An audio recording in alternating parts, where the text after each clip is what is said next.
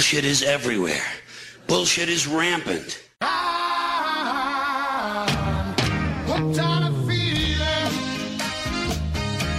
I'm high on believing that you're in love with me. So, me and Tyler have both seen Shang-Chi and Shang-Chi. Shang-Chi. Like Sean. Like Sean. Like Sean. Why would you change your name from Shang to Sean? All right, Gina. All right, everybody. Welcome to another episode of the BS Cast. That was a completely unplanned bit. You'll have to believe us. You can probably tell because of the fact that it wasn't executed particularly well on my part. Yeah, both me and Tyler have seen Shang-Chi. I'm going to butcher that throughout this entire conversation, but I don't really care. And we thought we enjoyed it so much that we wanted to talk about it with each other because, frankly, I don't have anyone else to geek out about over this, especially after I started talking about timeline-related shenanigans with my dad, who went to watch it with me, and he just thought I was a sad case. So here we are in fine company. This is a safe place for Marvel nerds, and we can just talk about that shit for what it's worth. And for those of you who are new, who didn't read the massive, in capital letters, spoilers in the title of the podcast, I'm going to warn you now, from the get-go, we are spoiling the crap out of this bitch. So if you haven't seen the movie yet, and if you care about spoilers, please do turn off now and come back once you've seen the movie. We'll be here for you. We don't mind waiting. Right, with that out of the way, I'm going to open with my gambit, which is, Tyler, I wanted more... God damn it, I couldn't even say it. Tyler, I wanted more slattery. I got more slattery. Good God, I fucking love Ben Kingsley. I think they kept this a very good secret until like right before the movie comes out, because there was no indication that Ben Kingsley was in this movie at all. No.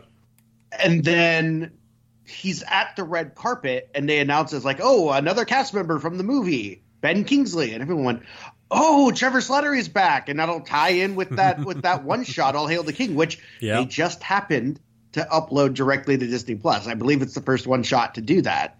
So that's now on Disney Plus for people to watch right before Shang-Chi came out. That's awesome. And I was like, oh, maybe there's a little cameo or there's like a little reference to him or whatever. Motherfucker's like a main character in the second half of this movie. He's in it a lot. And like, the one thing that I was disappointed with at the end of Iron Man 3 was the fact that we got a glimpse of Trevor Slattery, like the real Trevor Slattery, and he was hilarious. And then we see the one shot, All Hail the King, and it seems as though they've killed him off, although we never see him die on screen. And the one thing we've learned from both... we just know that the short ends with a gun to his temple, so it's not looking great. No, it's not looking great. But the one thing that we've learned from both the Marvel Cinematic Universe and from Game of Thrones is if they didn't die on screen, they may very well not be dead. So, I was very, very happy. The moment I started hearing those noises, my mind put numbers together and somehow came out with the right equation. And I was like, oh my fucking God, they've only gone and done it. Trevor Slattery is in this bitch. And he was just amazing. The monkeys joke was hilarious. So I have not laughed that hard in a movie for years. And I'm well aware that I've not been to a cinema for 2 years, but I have not laughed that hard in so long. And I just adore Trevor Slattery. And if they can work him into further episodes of this particular MCU, I will be a very, very happy boy. He is wonderful. So, since we're talking about Trevor, I want to talk about, and I guess we'll just start off with the negative, my biggest complaint about this movie. Right. It is something that I wanted to happen so badly. I thought for sure it was going to, and then it didn't, and it bummed me out because it just felt it felt so natural. Mm-hmm. And like I would bet money. I'd bet $20 they shot it and it got cut. That is how positive I am that this is in this movie because it makes so much sense. Okay. And I'm gonna tell you this, and you're gonna say, "Damn it, I wish that was in the movie." So again, we said spoilers. This is late in the game. Oh yeah. Tony Leung is smashing apart that demon barrier, and the demons are starting to fly out, and all the people fighting the big war, the 10 Rings and the Talo, are like, we need to join forces, and they're standing together and they're preparing their weapons, and a couple of them say some pretty cool shit. Razor Fist like takes his normal razor, turns it into like a demon killing razor, and you're like, oh shit, this is so cool. And they're staring down at the lake, and these demon monsters are flying towards them, and there's dramatic music playing, and it's cutting to each and every one of them, and there's a moment where it pauses on Trevor Slattery's face, and I was like, he should start reciting Shakespeare. Yes. Like St. Crispin's Day monologue. Beautiful. It would have been so fucking good. Beautiful. It would have made perfect sense. It would have been brilliant. It would have been a fucking chills moment. And then it just doesn't happen. No. And there's even a part where they cut to his face standing there with all of them, and I'm like, and he looks like he's very intense, and I'm like, he looks like he's just about to start reciting beautiful Shakespeare. And it's Ben fucking Kingsley. He's an incredible actor. Yeah. And we know that the character knows Shakespeare, and we know that he's good at Shakespeare. Because he says that that's why he's still alive. Yeah, he's essentially a court jester for the 10 Rings. Right. Yeah. How good would that have been? Would have made this like over the top perfect movie for me. That's my biggest complaint because I really like everything. I was just like, oh my God, it was so perfect. And they just didn't do it. It made so much sense to me. That is a shame now that you say that. Like, that would have been kind of awesome. Even if it hadn't been Shakespeare, even if it had been like... And maybe this is Shakespeare and I'm showing my lack of knowledge in the subject, but what's that speech that ends with, let slip the dogs of war? Cry havoc and let slip the dogs of war. I can't think where it comes from, but it feels very fitting and dramatic. And yeah, like I think that would have been awesome. However... Cry havoc? Cry havoc and let slip the dogs of war. That's the... Yeah, Charlton Heston said that. Which, hey, makes sense, right? Yeah, because he loves himself some... He was talking about Charlton Heston. He loves the apes. He loves the apes. Dave, I am convinced they shot this. It makes too much sense for them to not do. And I think that they were probably like, you know what, this is a really long movie and we don't need this, and we'll just cut it for time, because they probably just hung on it for a few minutes and let him, and they were like, you know what, we can cut some time from this movie if we just cut this. But I'm convinced they shot it. It makes too much sense. It wouldn't surprise me. The origin of phrase is from the Black Book of the Admiralty, 1385. Collection of laws in French and Latin that relate to the organization of the English Navy. Shakespeare obviously borrowed this. Let me see. It's from Julius Caesar. Julius Caesar. Yes, there we go. Awesome. Book it. So now let's imagine. Everybody imagine that I'm Ben Kingsley. Right. Dodgy Liverpudlian accent and all. And we're staring down. We just watched all these cool moments with the Talo and the 10 Rings and Razor Fist and Katie, and they're all joining forces and they're staring down these demons, and they cut to Trevor and he goes, "Blood and destruction shall be so in use in dreadful objects so familiar that mothers shall but smile when they behold their infants corded with the hands of war. All pities choked in customs of fell deeds, and Caesar's spirit ranging for revenge, with 8 by his side, come hot from hell, shall in these confines with a monarch's voice cry havoc, and let slip the dogs of war, that this foul deed shall smell above the earth, with carrion men groaning for burial." Chills. Awesome, right? Fucking chills. Yeah! Awesome! So cool! Ben Kingsley, Shakespeare, demons. What we did get Awesome. though, by way of compensation, we got a lovely scene where Marvin, or whatever his name was, Morris, the little Hundun, which apparently is the name of the species that Morris is a part of. He goes over to Slattery's character, who looks as though he's dead on the ground, and I think most of us knew he was playing dead, but there is a moment where you're just like, "Oh God, is this for real?" And then Slattery just kind of props himself up on his arms, and he's like, "I'm not dead. I'm acting. I'm performing, darling. Now get down here and do the same." And the look on his face when Morris flips upside down and outacts him.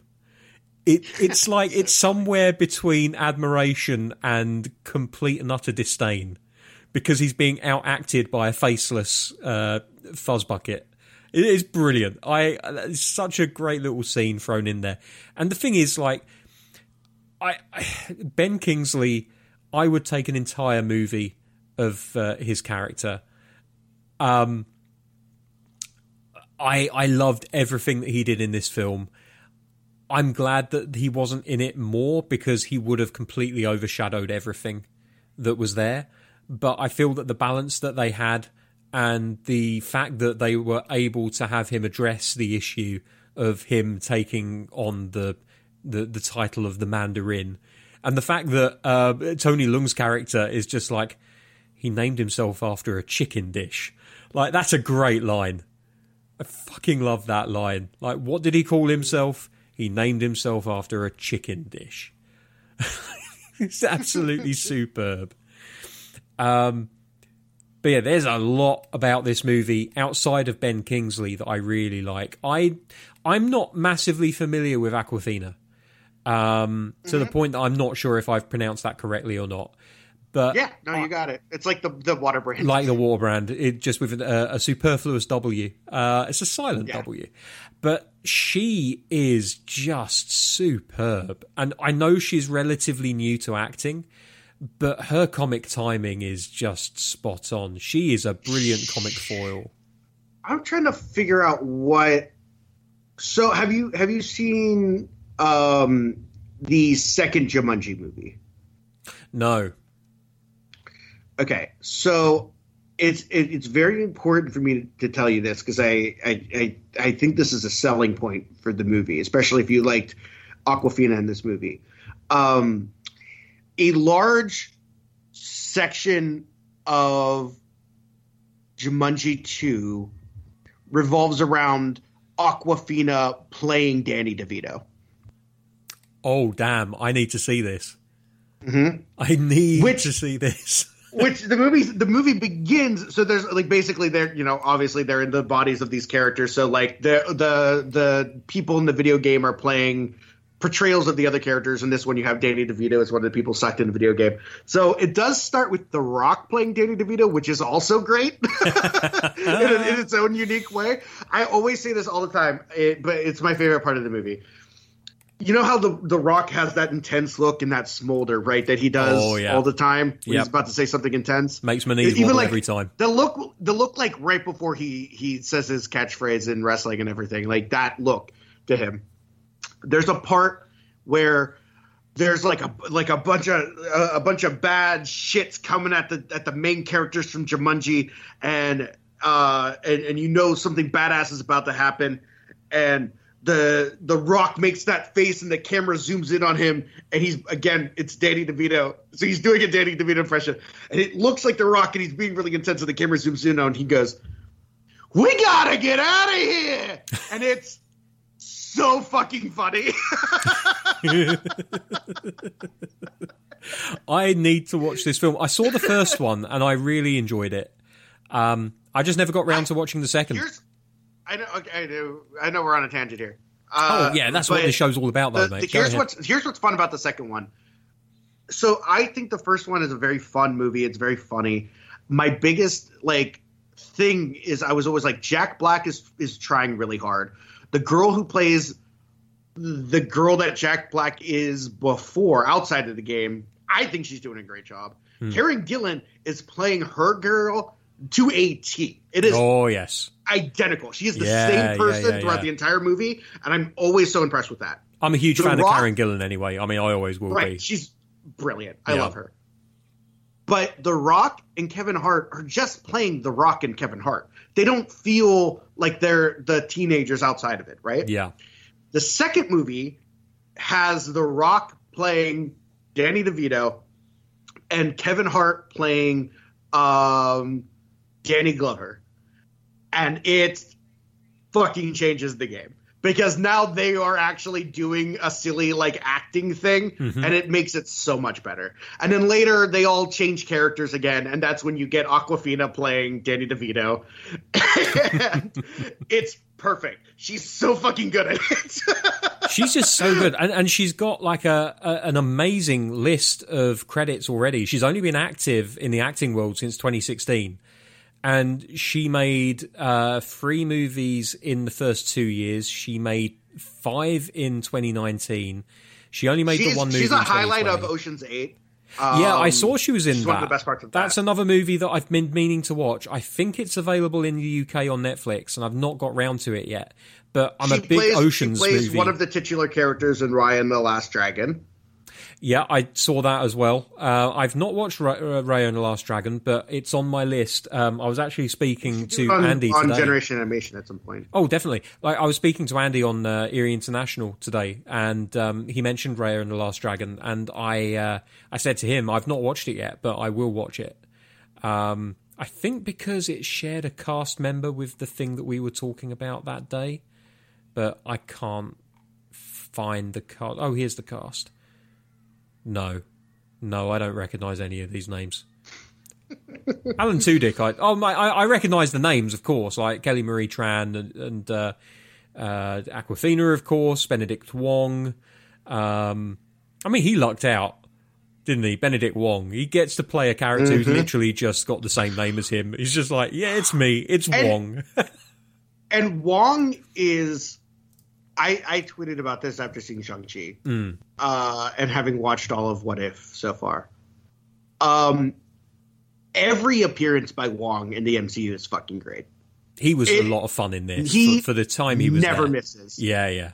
He's bang on. He is always no matter, he's in Infinity War for like 3 minutes and he's got like 2 of the funniest parts of the whole movie. And then he fucks off. You don't see him again. And it's like, man, Wong knows when to leave him wanting more. Yeah. Every time. He's so great. How could he be Wong when he feels so right? This is a very weird story. So but I love telling it because it's so fascinating to me.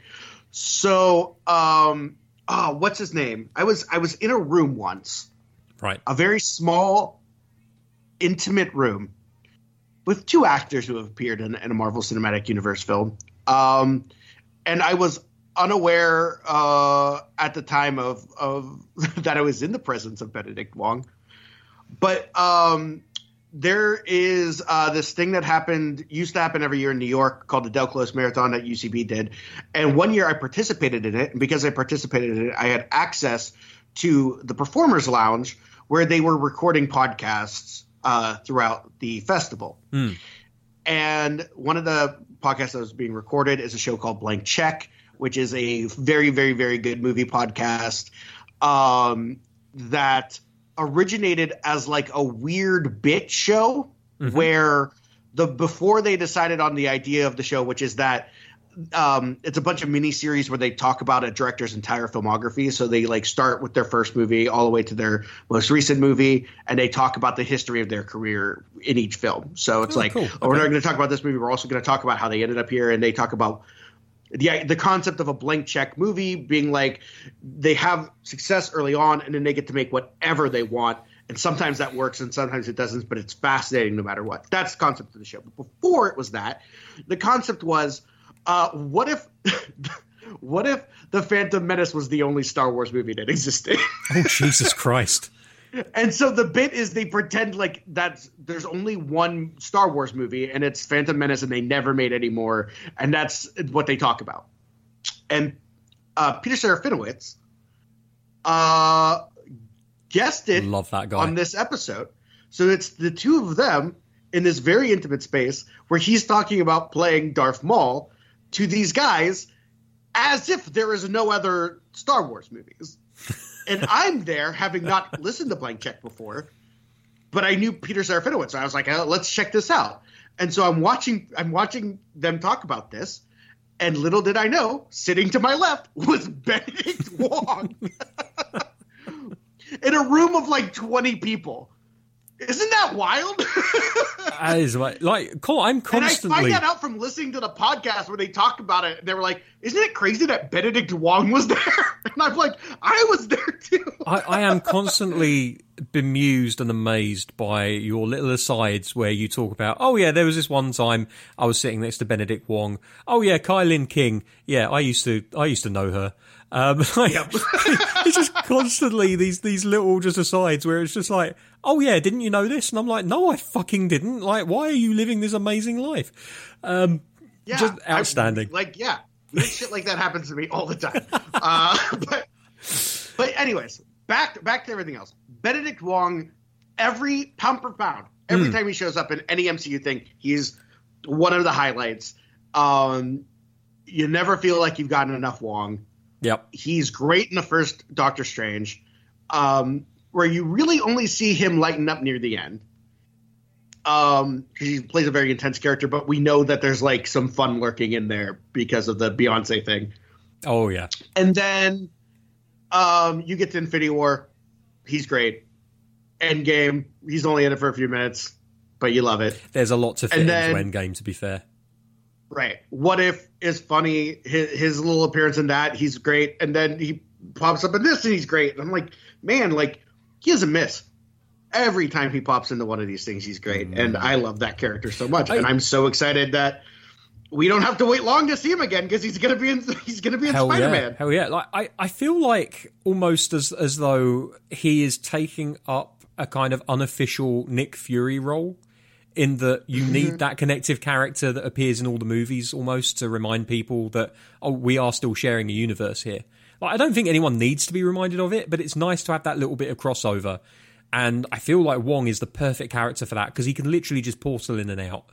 Like, and they ruined the surprise of this, but I still enjoyed watching it on screen. Seeing Wong fighting against Abomination in that Fight Club, and especially the way that he defeats Abomination with the portal is just that was really, really clever. And then behind the scenes, you find out that they might have staged the fight to begin with anyway. And Abomination, it's like wrestling, you know. It's like when somebody lifts the curtain on wrestling for the first time, and you're like, oh shit, they're just working together. Because Abomination's literally just sitting there having a drink, icing his jaw, and Wong says, "You shouldn't have been punching so hard. I keep telling you." Like, it's a fixed fight. So this is what's very fun about this, and he takes him back to maximum security. Yeah, well, this is what's interesting about this is like when the trailer for this movie came out. I remember this is what was interesting. The trailer for this movie comes out. You see what looks like Abomination, but the design is a little different than when we saw him in the first Hulk movie. So it was a little like, is that him? And then definitely a sorcerer, because you're seeing the sling blade, and they're fighting at the very end of the trailer or whatever. And then a bunch of people, like, you know, new rock stars, was like, is that might be Wong doing that. What's Wong doing here? And I was like, I don't know if that's Wong. And then Kevin Feige was like, it's Wong. I went, oh shit. I have a lot of questions. And then I watched the movie and that scene happened and I went, I have way more questions than I had before. Yep. This answered none of them, but posed many more. And now I'm like, what is going on there? Yeah. Why are these two working together? That's the thing. What is happening? That's the big question for me. Like, Abomination clearly has regained some sense, because from what I remember of that particular Hulk movie, I think it's Incredible Hulk, he wasn't really in his right mind when he ended up how he was. And it's been a good few years since then. So the fact that he's able to, it's almost the same as we see in Endgame with Bruce, where he's Professor Hulk, where he's been in that body for so long that his mind has matured and he's able to just have regular conversations. It almost feels as though Abomination is there now, where he's at least in control of his logical response to certain things, to the point that he's able to put on a wrestling match with Wong for money, which is great. But no, he still can't pull his punches. But I want to know how they ended up in this. And so there is another aspect to this where I am starting to wonder how this is all tying into one of the many MCU plot lines that's developing post Endgame, which is the Contessa's little group that she's putting together, where Abomination certainly feels like he would be a part of that. He doesn't feel like he'd be an Avenger. Wong seems to be a spokesperson for the Avengers at this point. Then here's a question. What point is it? Are we going there already? I don't know. We haven't talked anything about the actual movie yet. I would love to talk about the movie and then maybe circle back around to the whole timeline thing. But like just to go back to Awkwafina for a second, because I think that it's when you know how the sausage is made, you can't really go back to not knowing. And once you understand the concept of characters being there to allow for an excuse for why certain things like speaking English happen, you tend to notice these things. Awkwafina is a fantastic comic foil, and she is absolutely superb in her role, and I'm so happy that she's there. And I am not for a minute saying that she's only here for this reason, but it is very, very handy that they have a character that's caught up in all of this, who can't speak Chinese, and therefore characters have to speak English around her. Because I, honest to God, I would have respected the fucking balls off of this movie even more if they had made the entire movie subtitled. Like, I would have fucking loved that. Like 20 minutes of this movie is they don't speak. Nobody speaks English. Once. No, I love the fucking balls on them for making that decision. I really do. But, can you imagine if they were like, okay, there's literally like maybe 5 lines of English and the rest of it is all subtitled. It would piss people off no end, and I am here for it. Imagine in 2021, the MCU is going to be the driving force behind getting people into foreign films. That would be amazing. That would be fucking amazing, and no one's going to convince me otherwise. I would have loved it. But yeah, so it makes perfect sense that she is that reason why the characters speak a lot more English around her, and so why we don't have to tax our little eyeballs by reading subtitles. But she's so much more than that, and I don't want people to think that I'm literally just casting her as this, or casting an aspersion of her as an environmental crutch whereby we get what we need. But it does seem like that is her function. It does seem like that is... It's one of her functions, for sure. Yeah. But it's a buddy cop movie, much like many others in Marvel. Yeah, it's not just... She's not there just for that, but she's the audience surrogate, because... absolutely. A lot of this movie without her around would just be people being like, as you know. Yeah, because the thing is, like, Shang-Chi knows what his history is. He doesn't have to explain it to himself. So she's there to allow him to do that. Oh, that was another fantastic scene when they're on the plane, and you don't know they're on the plane at first, but he's telling her the story of his past. And then it gets interrupted by the air stewardess asking whether they want the beef or the vegetarian. They both go for vegetarian, and she's like, "Oh no, we're out of vegetarian. Would you like beef?" And she actually waits for them to say, "Yeah, we'll have beef." Like there's any fucking choice. She goes, "We're out of the vegetarian. So which one would you like?" Yeah, they're like, yeah.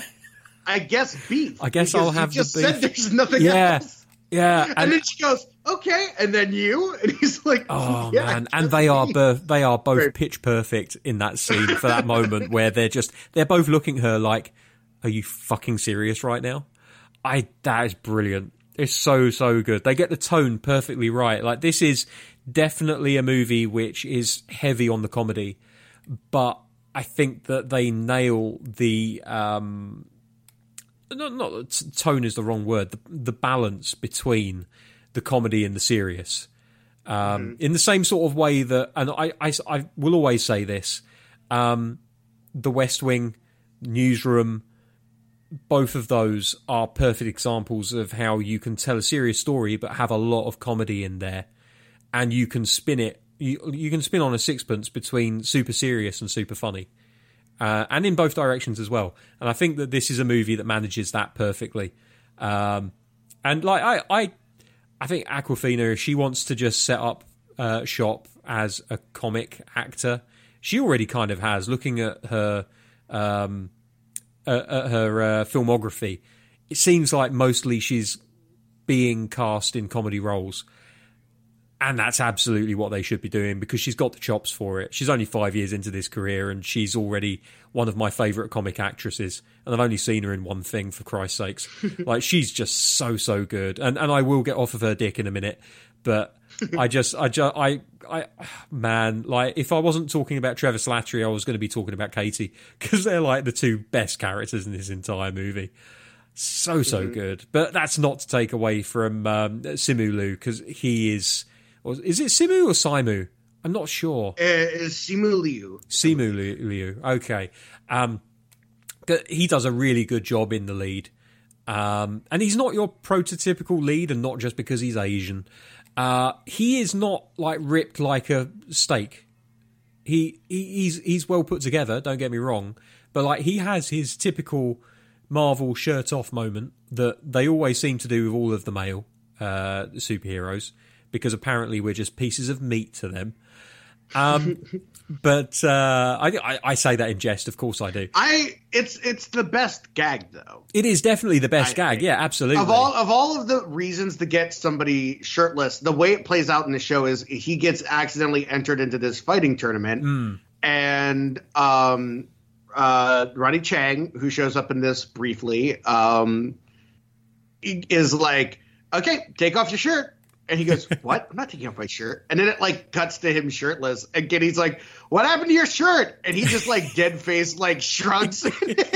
I love the way she says that as well. Like, she mimes a shirt, and it's just like, it's perfect. And you can see like she's lusting after him a little bit. And I love that they never quite go there with that story, because they never really like.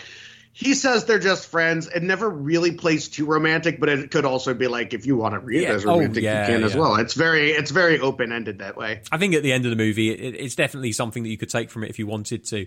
I just love the fact that the grandmother is just like, "When are you going to get married?" It's like, oh, that's so cute, because every person I've ever, personal story time.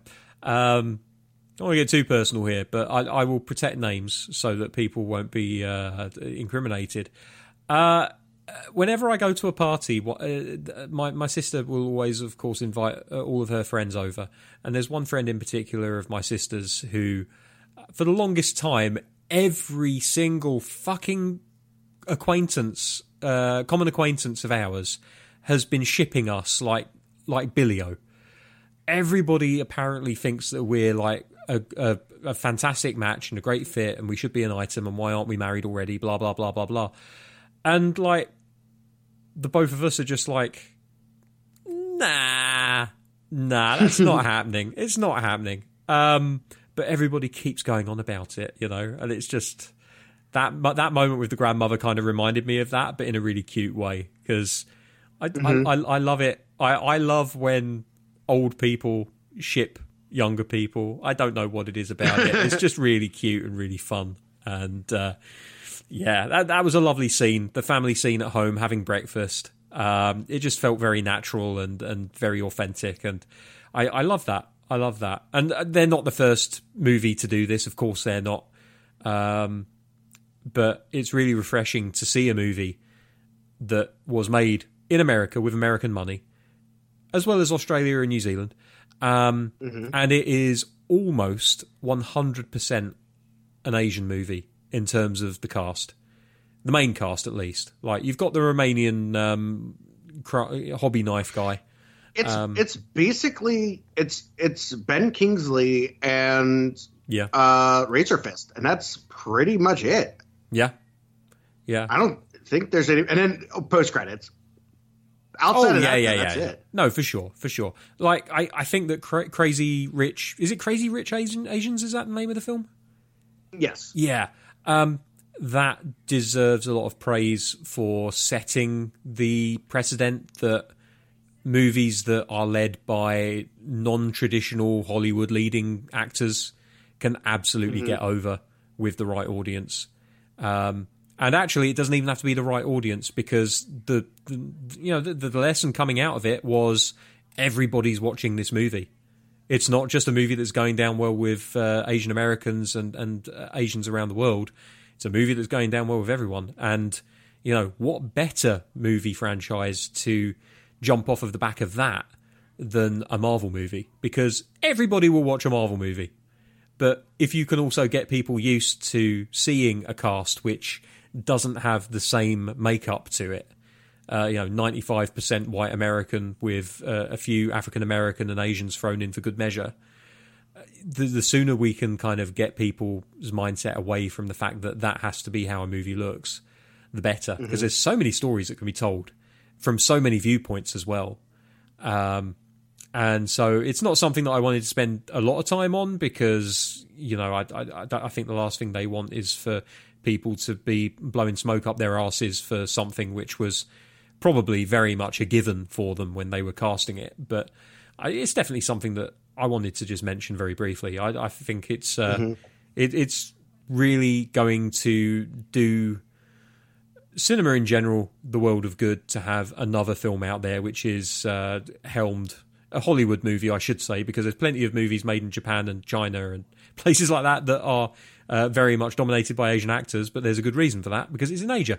For an American movie to have that kind of makeup cast-wise, it can only be a good thing. So, massive thumbs up and props to them for doing that.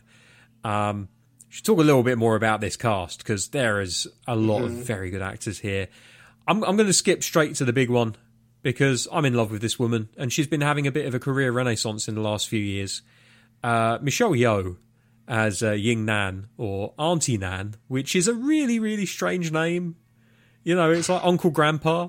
So Auntie Nan, she's wonderful. And in a movie like this, I think that they did absolutely the right thing by dipping into that well of super experienced yet well known in the West martial arts actors.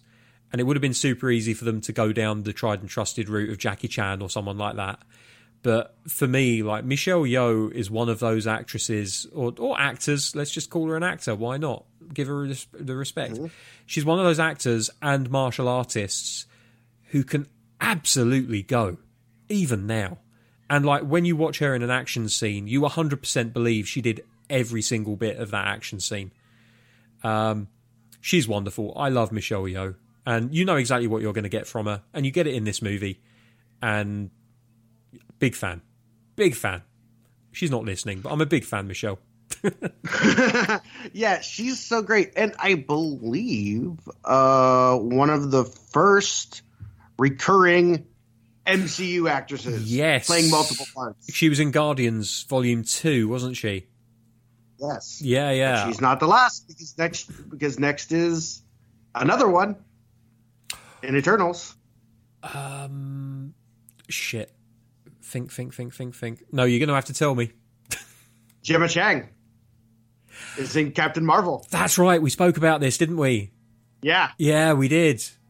So we are now, at the point where people can play multiple roles in the MCU, which is exciting, I think. Because now it's like, they were really wasted in this one bit part. It's who knows? Maybe they'll play something else again. No, I agree. Yeah, I think, I do think that they are going to probably limit it to kind of one-shot appearances.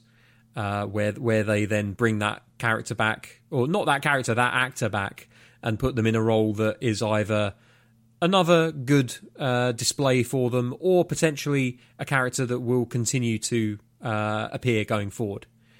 I don't think that's the case with Michelle Yeoh's character, but having said that, I wouldn't be entirely surprised if she makes a little appearance at some point in the future.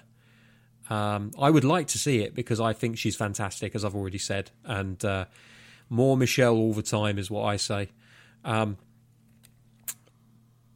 the world of Tarlo is wonderful. I love that so much. I mean, I'm not an expert on Asian culture by any means, but I think anyone that's been around the anime scene for any amount of time will be aware that there's a fox with a great number of tails, which appears in one of the more popular serialized anime, Naruto. And they had 12-tailed. If you say so. Yeah, I know. I'm preaching not to the choir, but to the opposite of the choir, whatever that might be. Audience?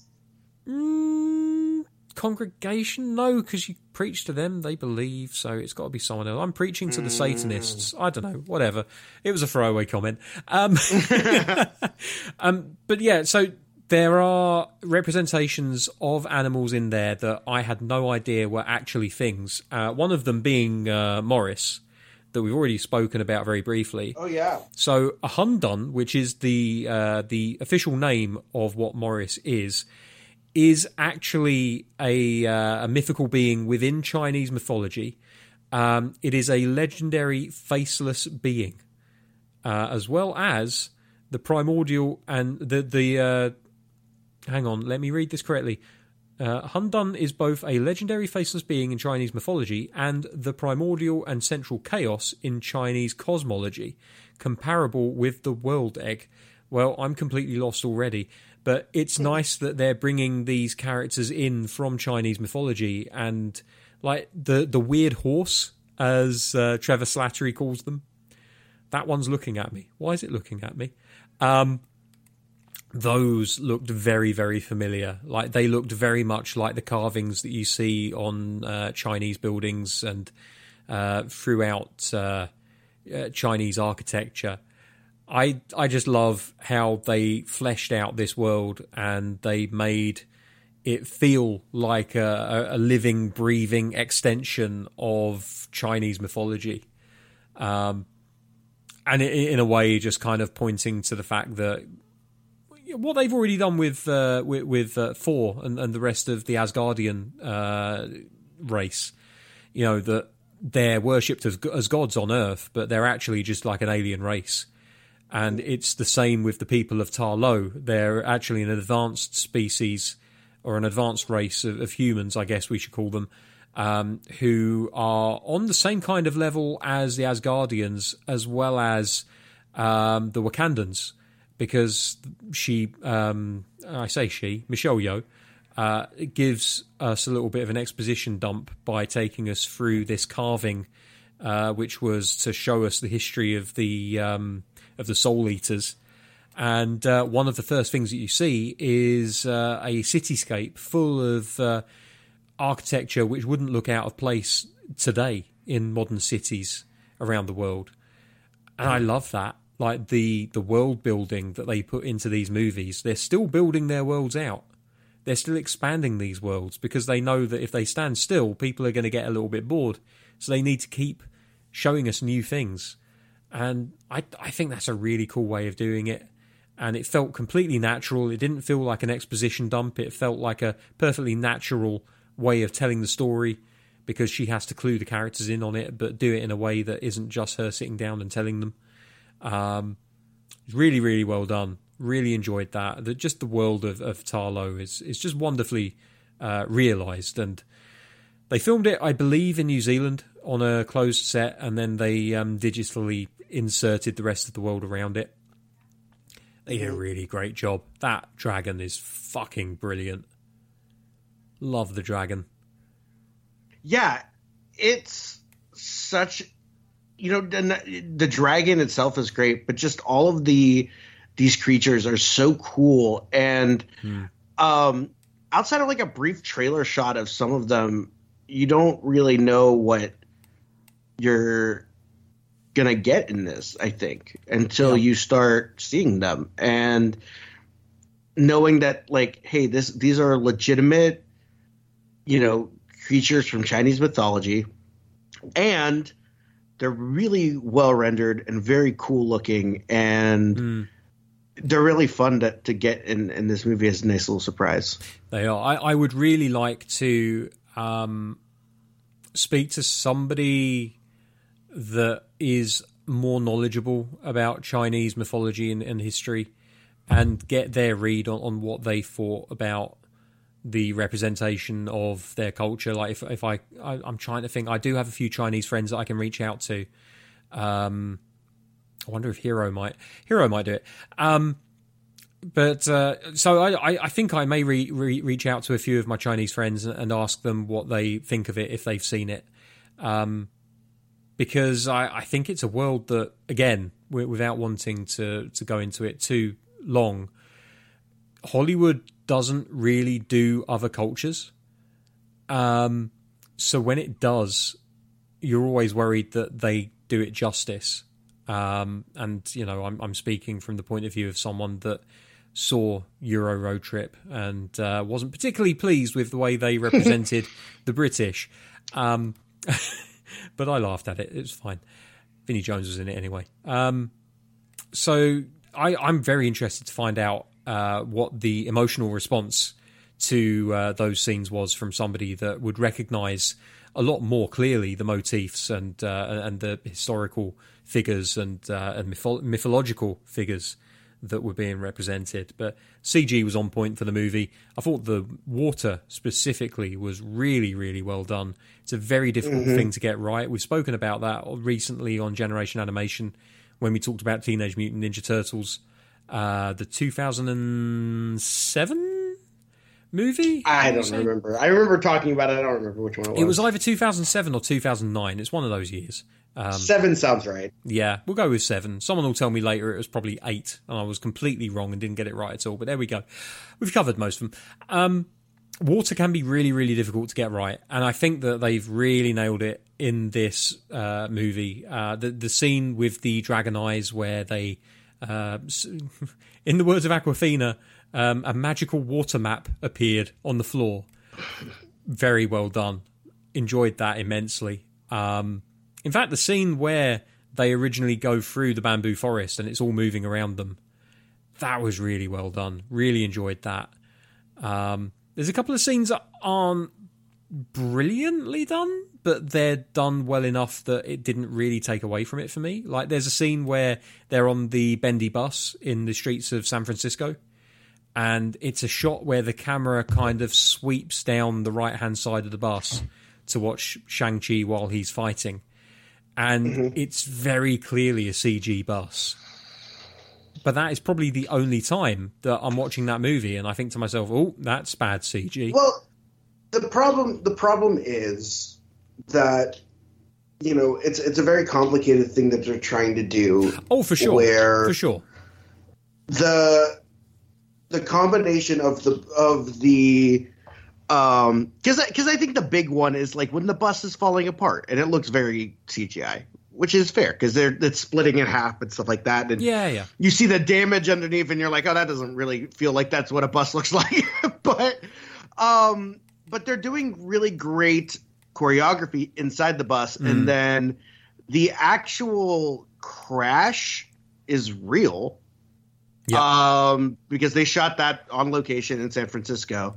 But you're right in that there's these moments where they're trying to blend the two together where it looks very clearly CGI, which is a bummer because this movie's so expensive. Yeah, I know, but you would think they'd get that right. I completely understand and accept that they can't do all these things practically, and where they can, they'll do it by CG as well.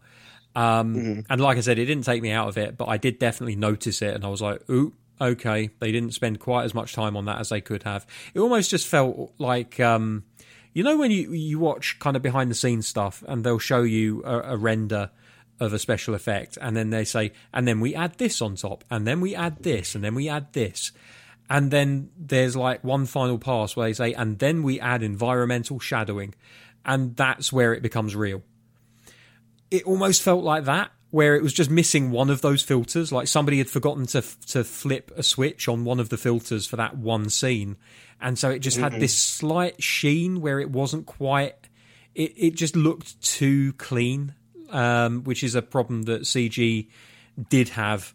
And then they kind of worked it out by using all kind of filters and things like that.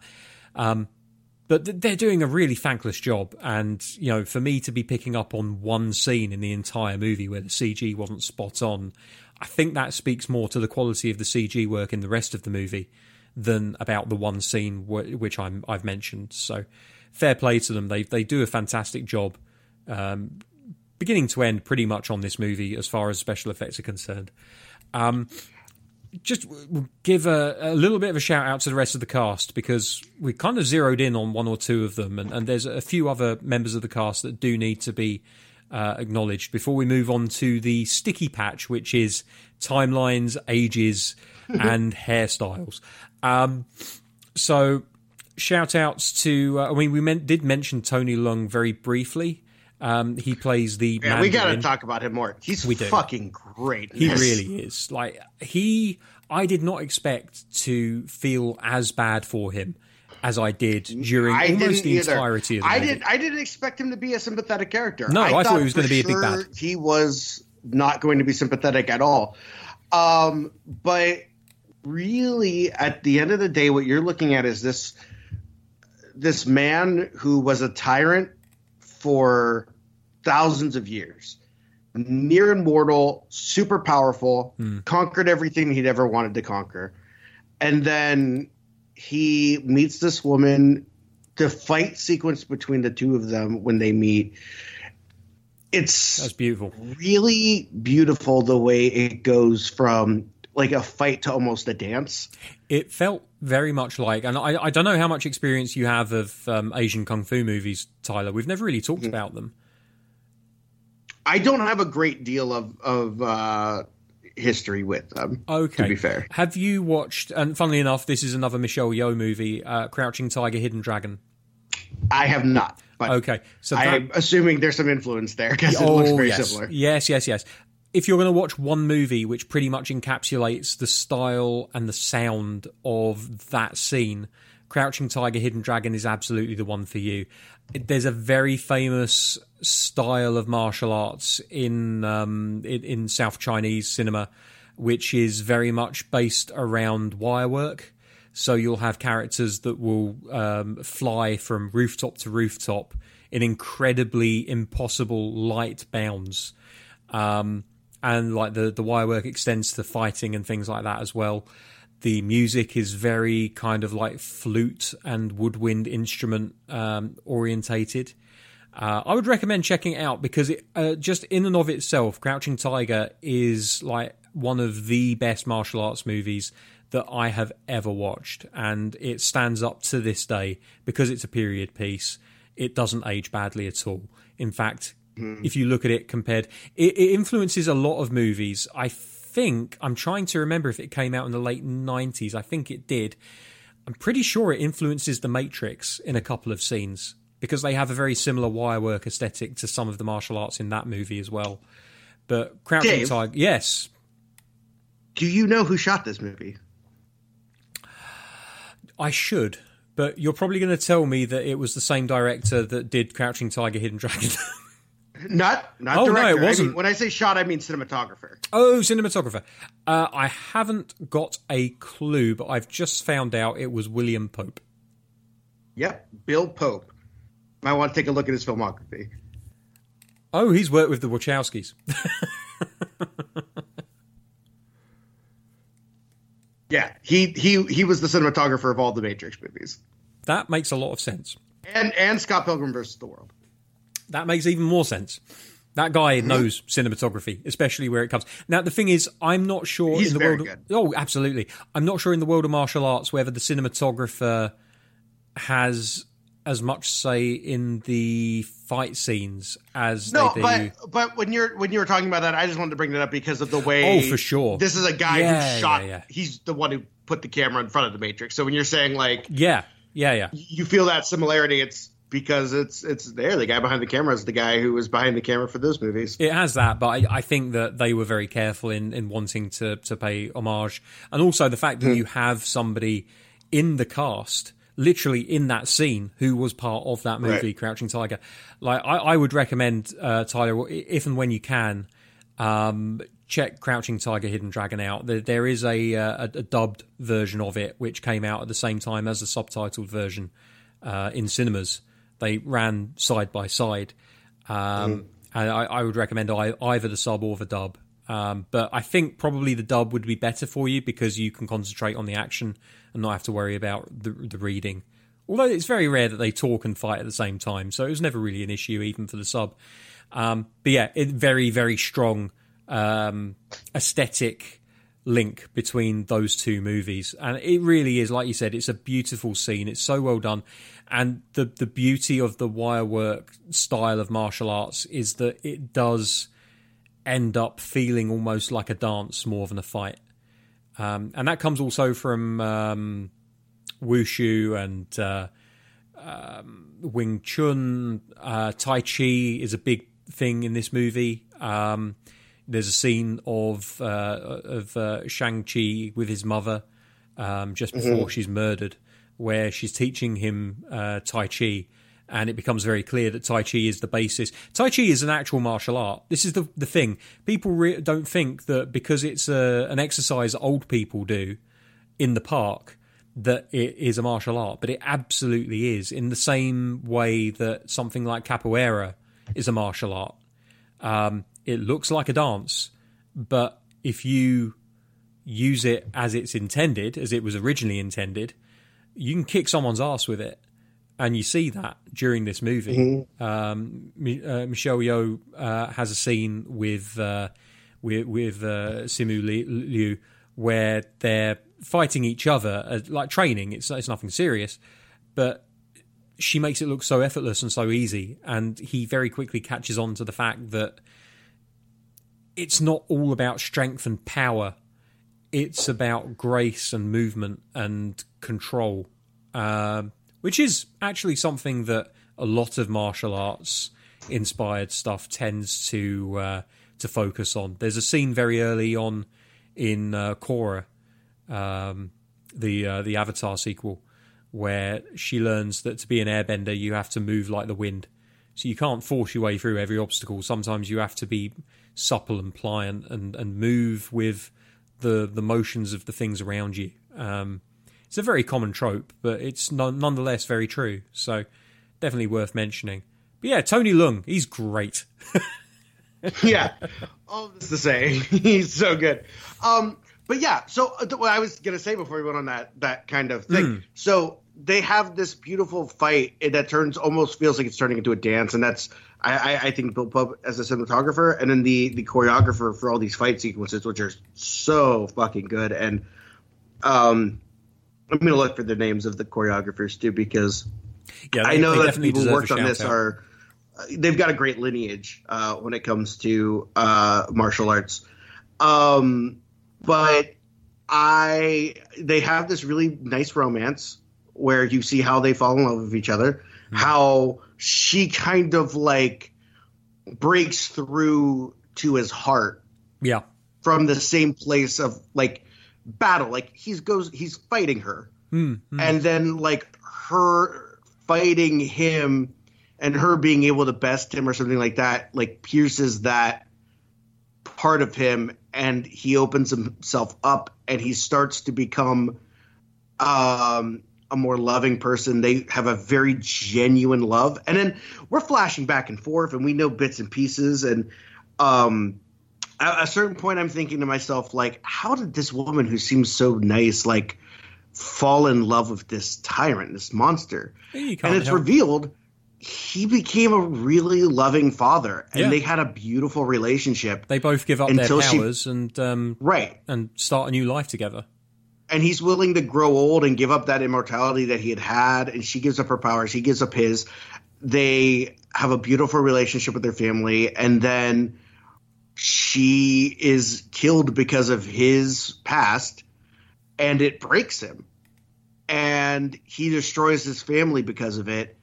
And in those final moments of the film, you really feel like you see the man who's the loving father again. And it's really beautiful. And he's so good. But the story is so sweet, and I really, really like how this all plays out, because it really, to me, feels like it's a well-written story, and he's doing something bad, but it's not – he's not doing it from a place of evil. He's not doing it for power.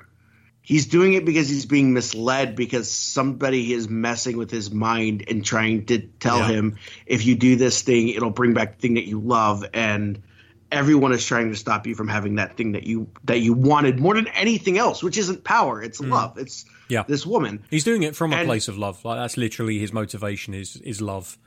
But it's been twisted. His whole goal in this movie, as messed up as it is, and it even causes him to fight directly with his children, is to bring his family together again. Like, he's literally fighting to bring her back and to get back that relationship between his children and his wife and himself.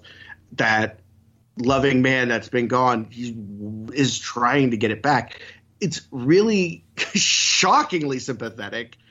And in those final moments, his sacrifice really does feel like he is that man again momentarily. Like, it is in his final moments, he is that caring father again, and who believes in his children. It's very sweet and very sad, and like bittersweet in that way. I really liked it a lot. And he's so good. He's amazing. He really is. He really is. And I really have almost nothing to add to that at all. What I will say is that, and they actually mentioned this, the director of the film, Destin Daniel Cretton, actually did mention that he was concerned about the stereotype of the Mandarin in the comic books, and that he wanted to do something. He wanted to bring something to the story, to the role, that would make the character a much more multi-dimensional character. And I think his direct quote is, a fully realised human who may not make decisions that you agree with, but with relatable reasons for those decisions. And that's a lovely way of saying it. Like, I think that I'm thinking about all of the villains in the MCU, and I'm genuinely struggling to think of another villain who I put up on this level of sympathetic. Because if I'm in that same position, I'm not entirely sure that I do much differently, honestly. Yeah, it's unfortunate in just that you wish that he would be able to see the truth and not do what he's doing, and you're able to solve the problem by talking, and unfortunately he's too far gone. It wouldn't make for a very interesting film. It wouldn't make for a very interesting film if they all just talked it down, you know. He has to unlock that gate. So yeah, he's a very sympathetic character. You can make an argument, actually, in a strange and perverse way. You can make the argument about Thanos being sympathetic, because he does feel like what he's doing is best. But talk about a guy who could have been convinced of a good conversation. Am I right? Oh, tell me about it. But the argument, of course, with Thanos will always be, and it's been memed to the ends of the earth, why don't you wish for twice as many resources? You have that power, just do it. I don't want to wish for more resources. I want to turn people into dinosaurs. I want to kill people. Yes. Some people might not understand that reference. It's a Spider-Man reference. Spider-Man is talking to a hyper-intelligent dinosaur, and he says, "Why are you turning everybody into dinosaurs? With this technology, you could cure cancer." And the dinosaur replies, "I don't want to cure cancer. I want to turn people into dinosaurs." Which is just like... Shout out to Elliot Galen, the writer of that comic. Dear that is God. one of the funniest comic panels I've ever seen in my life. But and it's brilliant writing. Constantly relevant. It is such brilliant writing as well, though, because you just cut down to the basics of it, which is that, evil people don't always do evil things because it's the rational thing to do. Sometimes they just want to do shit. And I love the fact that he just put it on the page. He was just like, I don't want to cure cancer. I want to turn people into dinosaurs. What's wrong with that? It's perfect. It really is. I love that shit. Whenever it comes up on social media, I just take a second to soak it in. It's beautiful. It's right up there with Moon Knight memes for me. And Mark will be happy to hear that. But I doubt he'll listen to this. So I have to tell him I made that reference. So I think we've done some justice to Tony Leung. Was there something else, Tyler? Sorry. No. I'm good. Yes, we've done justice to Tony. I think he's really, really good in this. He very much is. A very quick mention to someone that we've already mentioned in the episode, but I did want to mention Victor Drago himself, Florian Montenu? I apologise, Florian. I've completely butchered your name. Razor Fist. Wonderful design. I like you. I really enjoyed the scene where he chops off his machete and replaces it with the Soul Eater killing machete instead. Yeah, it's fucked up that this guy made me like him so much, and it's really this is what it comes down to. Razor Fist seems like a complete, like, he's got a razor for a fist. He's big, aggro, German Romanian actor, and whatever. He shows up a couple of times. He's just kind of big, brooding, like, heavy in the Ten Rings clan, and then while they're escaping to get to this magical village, they steal a car, and it happens to be Razor Fist's car. And the details of the car are so fucking funny to me that I went, God damn it, I like Razor Fist now. Yeah. How did that happen? And it's his reaction. He's like, they stole my car. Like, my car, and it's got the stupidest fucking, like, graffiti Razor Fist written on the side. And there's brilliant. Like, you can see the razor. He has a license plate. This is Razor Fist. Yeah. And then he has a playlist on the dashboard, his Spotify playlist called the Razor Fist Mix, and it's a bunch of really funny songs. That. And I'm like, man. Without really doing much, they gave this character a lot of personality suddenly. Oh man, and he now. And then when you get to that final battle, and he is like, he's like, no, we'll never work together. And then Death Dealer gets his soul sucked out, and he goes, okay, let's work together. It's great. Yep. No, I absolutely agree. That was a great line for him. I honestly, like, outside of those two things, I didn't think they gave him much to do. Like, he was pretty much the kind of, like, nameless heavy. Mm-hmm. But I love the fact that it looks as though he's going to be a character that makes further appearances down the line. He should. He's fun, and there's a bunch of ways they could use him again, I think. Absolutely. I also really like that. Like Georges St-Pierre, I think he made an appearance at the end of Falcon and Winter Soldier, and he was previously in a Marvel movie as well before then. So you have these actors, I say actors, martial artists / actors, who make the odd appearance, and they don't cost the earth to employ, and they're brilliant to have because they're just these little world-building villains that just turn up from time to time. Because I've talked about this before, I've mentioned it before, I'll mention it again. The Marvel Universe has a problem with how many villains it kills off. Like, I feel like, and they're probably going to retcon this anyway, and I don't want to somehow turn a tragedy into an I told you so. But what I will say is that at the end of Black Panther, you have a character death which felt unnecessary at the time to a point, and now feels very much like an opportunity that if they had it again, they probably wouldn't have gone that route, because I think there's a redemption story to be told, especially because of the unfortunate events of what happened in recent years. I don't know. I feel like they kill off characters far too happily and easily. Like I feel like there was still mileage in the Claw character, and it's not just because I love Andy Serkis and he's the greatest actor that ever lived. True. Like, there's mileage in these bit part characters who, you know, they're not Thanos, they're not going to be Ultron, they're not going to be this character that is like the big final boss.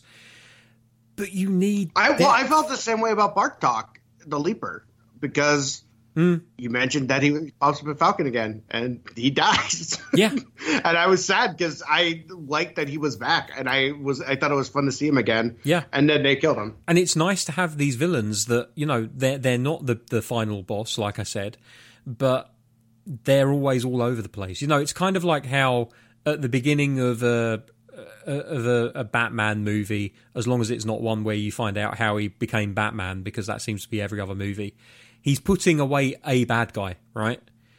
And the thing about Batman is traditionally at least, he doesn't kill his rogues gallery, which means whenever he needs a C-level bad guy to take down just to be like your entryway into the episode, he's got Calendar Man, he's got Kite Man, he's got all these characters that he can just pick up and collar them.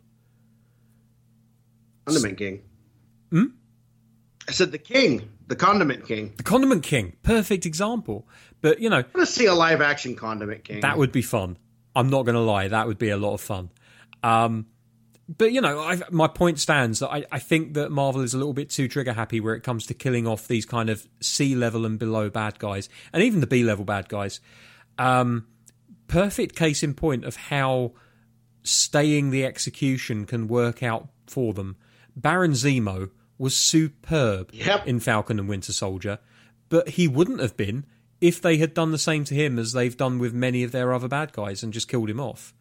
I genuinely, like, the Claw thing pisses me off, and there's a lot of other bad guys that they just off at the end of these movies that honestly I feel like they could have built a little bit more of a world around them and had a returning and constant rogues gallery of bad guys that they're not the main threat, but they make a nice little aside. You know, it's like, oh, we're 20 minutes into the movie, we're just going to take this bad guy out before we get to the main crux of it all.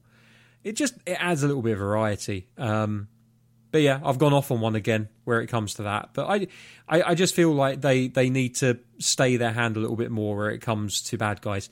What I like about this movie, even though they do have a bad guy end up dying, first of all, Tony Leung dies for exactly the right reasons, and his death has impact on weight and feeling, and I think it's perfect as it is. But secondly, another character that we haven't talked about yet, Meng'er Zhang, who plays Shang-Chi's sister. I mean, she's the next head of the Ten Rings, and I love that for her. I absolutely love that for her. Because not only is she's making a lot of improvements. She is. I noticed solar panels. Women training alongside men, which is a big thing. Graffiti on the walls, so they're going for a much more modernist vibe, I guess. Some art, yeah. But yeah, I pointed out the solar panels to my dad, and I was like, look, she can't be all bad. No evil person ever had solar panels fitted. But she cares about the environment. She does. But I think that she's going to fit very nicely into this grey area of not quite a hero, not quite a villain, kind of Sharon Carter kind of angle where it's like, yeah, she's kind of a bad guy, but you can still count on her when the chips are down kind of deal, you know? And I like that. I think that adds a lot more depth to the world. I like the idea of the Ten Rings army popping up again somewhere. I mean, I like how many of these, by the end of Endgame, when you're seeing like the Ravengers and the Sorcerers from Carmitage and the who else was there? All these different groups of people popping up, and it's exciting to see more and more of those. Yeah, like I think I would like to think that this is a bit of a turning point for them, where now that they're doing all of the TV series and all of these one shots and stuff, and they want to build this much bigger, much more expansive universe. I think they're finally realizing the benefits of not killing off every single fucking villain, because you need some of them to pad it out and to come back and to be occasional thorns in people's sides. And I think that Zhu Jialang could be one of those characters, and the Ten Rings absolutely can be. I love her approach to just everything. 16 years old, started her own fighting ring. The funny thing about it, the villainous aspect of it too, is like you hear Shang-Chi be like, they're like, what happened? What happened to your lost sister? And she's like, oh, well, she's like dissolving my father's empire. And then you cut to it later at the end, and it's like, she is not dissolving shit. Yeah, she just took it over. You poor deluded summer child, Shang-Chi. You should have realized. Maybe this is somewhat silly of me to expect, especially given that I think the licensing hasn't quite reverted yet. But there was part of me that was kind of hoping that there would be some kind of crossover, maybe an Easter egg or two that related to Iron Fist. And I don't think we got that. And it's a shame, but it is what it is. I don't know what their plan is of Iron Fist, but I feel like the public didn't at large didn't enjoy that show as much as the other Netflix things, and I wonder how tied they are to bringing him back right away. Yeah, no, that's absolutely fair. I feel like I would say, in my opinion, I think if they're going to bring anybody from the Netflix stuff back, it's Daredevil. And if they bring anybody back from that besides that, I'd say I could maybe see Jessica Jones, maybe Luke Cage, in that order. I genuinely think that you could see... I don't think they bring back the actor who plays Iron Fist. I feel like if Iron Fist is ever in the movies, it's a do-over. Possibly. I especially with the multiverse thing coming, I think that there's an opportunity for recasting if they want to. And maybe something that's slightly more sympathetic to... Because the thing is, like, Iron Fist was, for better or worse, it was more tied to the original comics in terms of white guy travels to the Orient, learns Kung Fu, comes back. It was very Kung Fu exploitation-ish. I don't know what the right word for that is, but it's probably very offensive, so it's probably best I don't know it. It's very David Carradine Kung Fu, where it's like, well, yeah, we could give this to the guy that came up with it, but we see more money in a white dude, so I'm really sorry, Bruce Lee, but this idea you had for a Kung Fu TV show, we've given it to David Carradine. Fuck you. Mm-hmm. Go back to being Kato. There was that attitude during that era, and that's why Iron Fist ended up being a white dude. I think that they missed a trick by not casting him as an Asian American character. He could have the all-American white billionaire father and have an Asian mother, like a Chinese mother or something.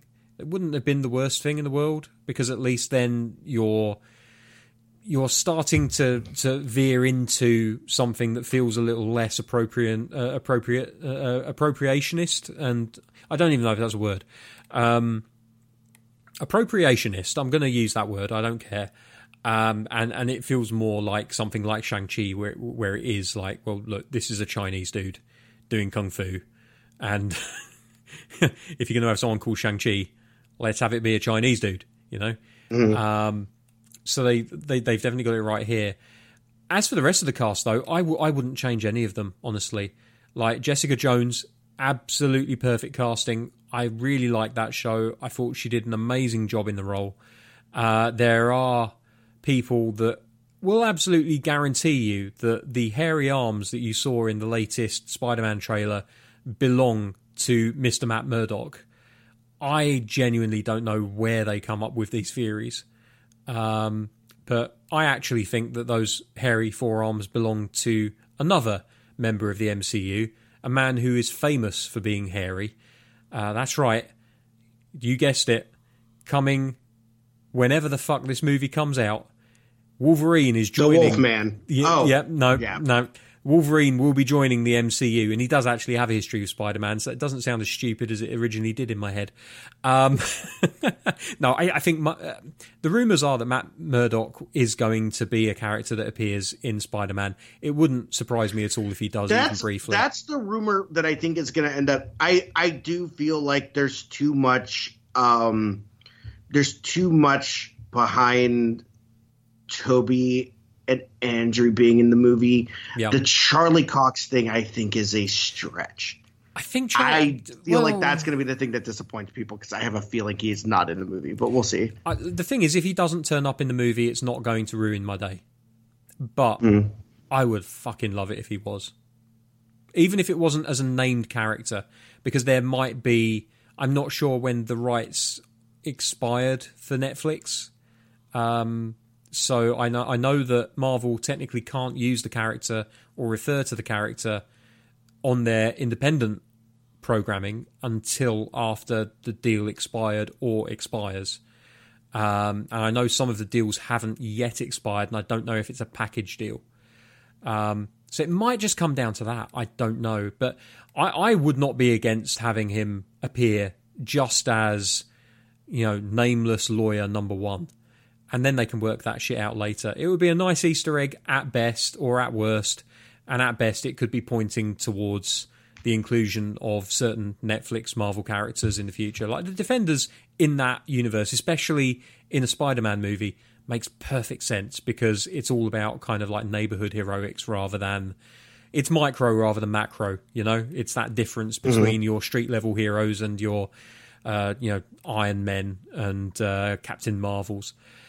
I would be very interested to see some kind of big screen version of what's his fucking name now? The big black dude in the yellow shirt whose name I can't remember. Luke Cage. I had his name a minute ago and I couldn't remember it. Thanks, Tyler. Again, big fan of that particular version of Luke Cage. I'm very, very unhappy that they left it where they left it on Netflix. And I would like to see that story resolved some way, somehow. And also, I want Vincent D'Onofrio to play Kingpin in the MCU. And I don't care who people suggest as an alternative. I don't fucking want them. I want Vincent D'Onofrio. So give me Vincent D'Onofrio and give me Luke Cage while you're at it. Thank you very much. I would also like D'Onofrio to return. I think he's great. Fucking brilliant. Especially when he lost it. Like that rage. He just embodied that rage perfectly. And he had a presence as well. Like he wasn't as big as, comic book Kingpin, but he didn't need to be. He was brilliant the way he was. Bring him back. Keep him in the white suit. Let's have it. Anyway, got off topic a little bit there. Who else do we need to talk about? Fala Chen is in the movie for a hot minute as Shang-Chi's mother. She does well with what she's given. She doesn't really have that much to do, but she did a really good job with what she did. I'm kind of... I'm not hoping at all. I'm expecting at some point that they're going to do the same thing that they seemingly do with all dead mothers in the MCU, and they're going to bring her back somehow. But we'll have to wait and see on that one. Because it's happened with everybody's mother so far. Everyone that's lost a mother, they've either been in the fucking quantum verse, or they went undercover so they had to fake their death, or, it's just... Just for once, pull a Bambi and stick to it. I mean, this is Disney we're talking about. If anyone knows about killing parents on film and sticking with it, it's fucking Disney. So just throw some pointers down to Marvel, because they have trouble sticking with the whole parental death thing. Is there anyone else I've forgotten here, Tyler? Because I'm looking through it. I don't think I have. No, I think we're good. I do want to point out an interesting thing I noticed.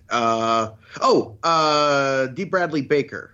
Yes, the voice, legendary voice actor, voices Morris. His little things. I just wanted to bring that up. That's and great. then, apparently, I'm guessing during the kind of Fight Club section of the movie, Jade Zhu apparently reprises her role as one of the Black Widows from Black Widow. Yeah, I'm just reading this now, and that's interesting to me. She must be the one that the camera focused on when it first zoomed out. She had the face mask over her. Yeah, I'm mouth. interested to look into that and watch again for that, because I didn't notice that. But that's neat. That's interesting that a character from that movie, a very small character, returns in this. It's exciting to see that. Either they have plans for her, or it's just a nice bit of continuity that they figured they'd throw in there. I think it's this interesting continuity thing where I think it's fun that they're having a good time just kind of leaving these little breadcrumbs to other stuff throughout for people to find, these Easter eggs that are just like these little things that connect back to other things. It seems to be a big part of what they're doing now. Couple other things I want to talk about before we get into all the weird shit. Right? Yes. A big change that they made in this movie that I think is fucking fantastic. Which, by the way, in general, I know we mentioned it already. The fight choreography in this is so great. I love the fighting in this. It looks amazing. The bus sequence looks awesome. Yeah. The bamboo building sequence is so cool. Oh. The fighting is so great in this movie. Yes. Yeah, I completely agree. But I think go ahead. No, you go ahead. I wasn't really gonna. So the big game changer for me in this game in this movie that I really think is going to change the game and be a really exciting thing for the MCU going forward. It's not just Shang-Chi's personality and Simu Liu in the role, who was really committed to this role and the fight choreography and doing it for real, which I think really helps. Unlike the guy from Iron Fist. He's very good, and his commitment and his ability is important, and I think that's going to be a big thing for the MCU going forward. It's the choice to change the 10 rings from 10 finger rings to 10 big ring bracelets. Those rings are so fucking cool. They really are. The shit they do with the rings in this movie is awesome. And they keep doing so much cool shit with it, down to in the flashback sequence where Tony Leung is fighting all these people responsible for killing his wife. And you see that moment where it's happened so quickly, but he has just full force launched all 10 rings into this guy's face, and they're back up so quickly it's like they didn't move. And how brutal that feels is so cool. I'm pretty sure Shang-Chi at one point is using them to jump from spot to spot. They float in the air, and he's traveling across them. They're doing so much cool shit with these things that I was I can't fucking wait to see him combo move this shit with other Avengers, because these things are awesome. That's going to be really cool, actually. No, you're right. The thing is, and to me, that choice to change it to the bracelets, which until the one trailer came out, nobody really knew that's what they were doing with it. They look awesome. They function awesomely. They are such a cool thing to add to this world. It is a cool, unique weapon that I'm so excited to see more of. They're very cool. The concern for the 10 rings was the fact that, traditionally, each of the rings had its own power, and that meant that the Mandarin had a whole host of different abilities as a result of having all of these 10 rings. What we saw in this movie was that these rings, although they all essentially work as one and they have the same energy, they give you the ability to essentially, like, you know, they work almost as energy weapons. You can use them to propel yourself up in the air. You can use them to keep yourself up in the air by standing on them. You can use them to bind other things to you when he's hanging on to his sister. That was cool. You can use them as an energy shield. We saw him using them to defend himself at the very beginning with the volley of arrows. And you can use it as a Hadoken as well, which is pretty cool. So yes, we see that happen later also. Yeah, so they're not quite as versatile as the original 10 rings would be, but I don't think they need to be because they're cinematically so much more interesting than 10 rings on your finger. No, absolutely. And they do so many cool things in this movie with them that I was like, what a great choice. Whoever decided to change that up, I think smart. And like you said, I think somebody made the point, probably, I think this is a new Rockstar thing, where they were like, 10 rings that do different things, 10 different colored rings on your finger that do different things. It feels a lot like the Infinity Gauntlet. Yeah. And doing something different with it, I think was smart. And they are very visually cool to watch. I think they nailed that choice. I think it was a cool choice to change it up and do this instead. And who knows what it is bringing to us. Well, this is the thing, and this was the last thing I wanted to talk about before we moved right into continuity. Cool, and I have another point to make off the piggyback of this, but I'll let you go first. So it's during the first of the two end credit scenes where we see Mark Ruffalo and Brie Larson as well as Wong, and they're looking at the rings and they're trying to figure out what the deal with the rings is. And they talk about the fact that, well, your father had them for 1,000 years, but they are much, much older than that. So, and also there's this thing about them sending out a beacon, which is interesting to me. And I think that this fits quite nicely into the Eternals. I suspect that the rings might be some kind of artifact which is linked to the Eternals, and that them now being used by someone that is using them with the right kind of power, because they change from blue to orangey red, right?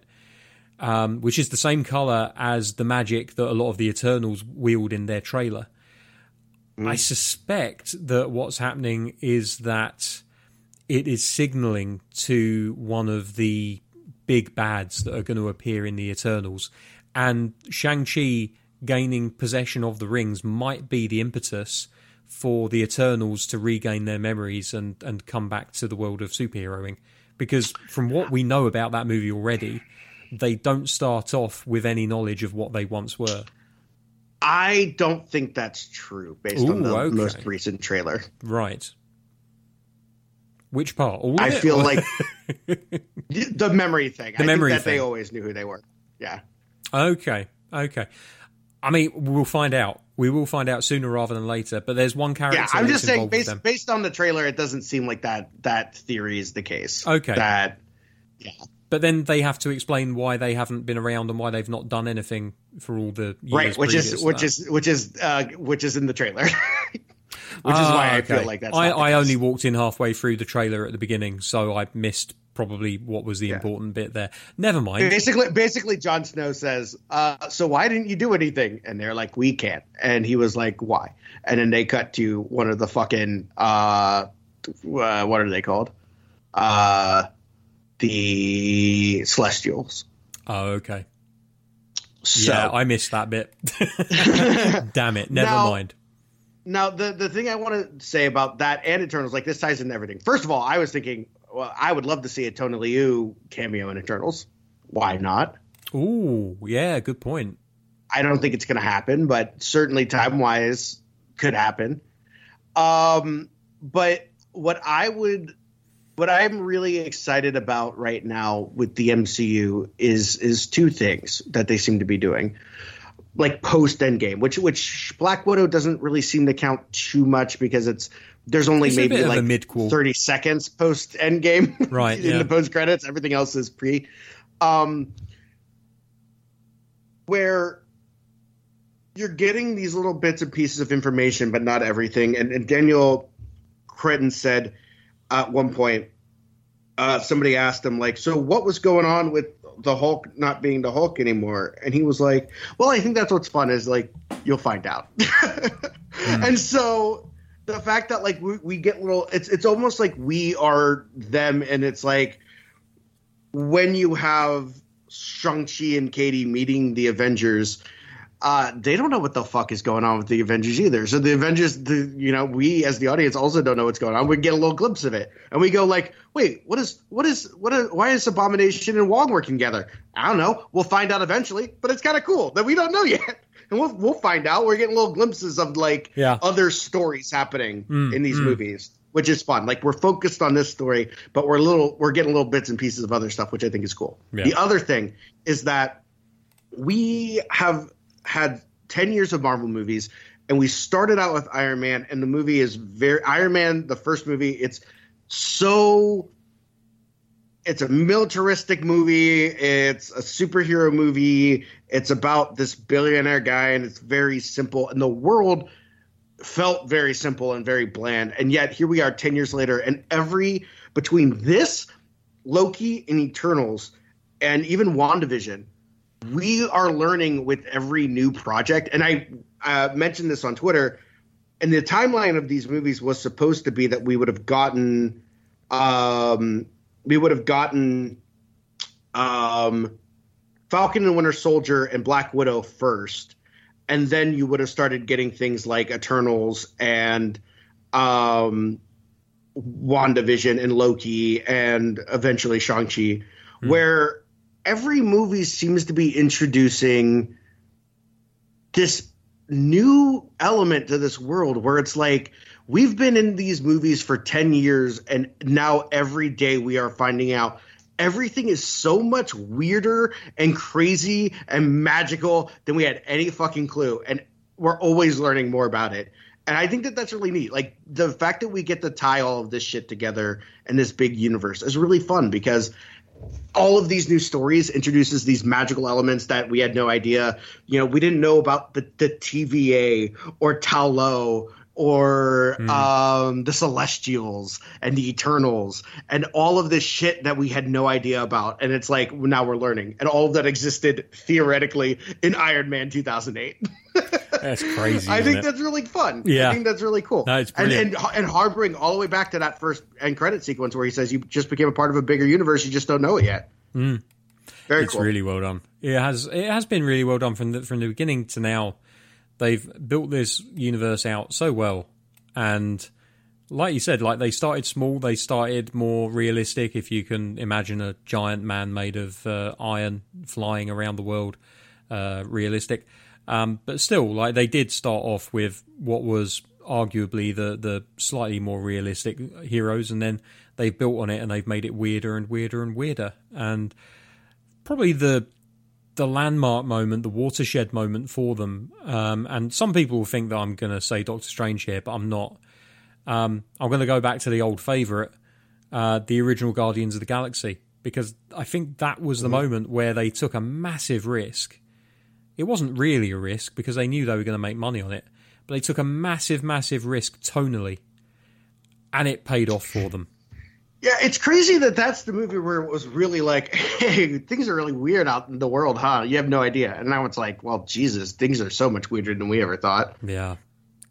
Like, compared to Guardians, 4 was very, very simple and safe, He's the god of thunder, and he's actually an alien, and he's got a hammer that no one else can lift. But other than that, perfectly normal, everyday problems. Bring me the largest dog that you have. Still a great line. I love that joke. Bring me a horse. We don't do horses here. Well, what do you have? Bring me the largest one you have. He's just trying to figure out how those monkeys were able to ride those horses, and the answer was they were acting like they knew how to ride those horses. Such a great joke. And if a monkey can act like that, Just imagine what I do. can do. Oh my Fucking God. so funny. I was rolling. I was absolutely rolling. Okay, I think the time has come. We're 1 minute and 43. We're 1 hour and 43 minutes. I was gonna say. That was a very long minute, wasn't it? We're 1 hour and 43 minutes into this discussion, and the time has come. We already mentioned the big C word earlier. Yeah, that's right. Continuity. Those of you with sharp eyes and a Twitter account might be following Tyler already. And if you have been, you'll probably have recognised that he had a bit of an existential crisis the other day when he was starting to talk about how ages and time frames all worked in Shang-Chi in relation to the Marvel Universe. And I'll be honest, I thought that it was a bit of a laugh watching him having this crisis. And then I watched the movie and I had one of my own. We've been geeking out, we've been nerding out, we've been talking about it. Just very briefly, we mentioned it to each other about noticing certain things and how certain things don't really stack up. And we're going to talk about it now. So, Tyler, where do you want to start on this shit show of a continuity? How old is Shang-Chi? Okay, this is the one I have the least problem with. And you've already seen my answer to you on Twitter. And you never answered my question, so I'm going to ask you now. I guess we know how old he is. I guess the question is, what year does the movie take place? Okay, yeah. Because we know he was born in 1997. Yeah, okay, so he's born in 97. He leaves on the mission at the age of 14. Sorry, 96 he's born, isn't he? No, his parents met in 96. He was born in 97. Okay, so 97. So add 14 years onto that. So we're talking about, 2011. Then you add, his father reckons it was 10 years. So you add 10 years onto that, and that's where you start getting into trouble. Because if it's 2021, we're 2 years into the snap. That means this movie takes place mid-snap. Yes, which is not... I would be far more willing to believe that it was mid-snap if it wasn't for the fact that everyone was having a lovely time. Right. It doesn't seem like anybody has been snapped. Yeah. There is that. I wonder... Although we also don't talk about anybody being blipped back. No, but here's a thing that I'm just wondering now, because technically speaking, present day in the Marvel Universe is about 2026, right? 2023.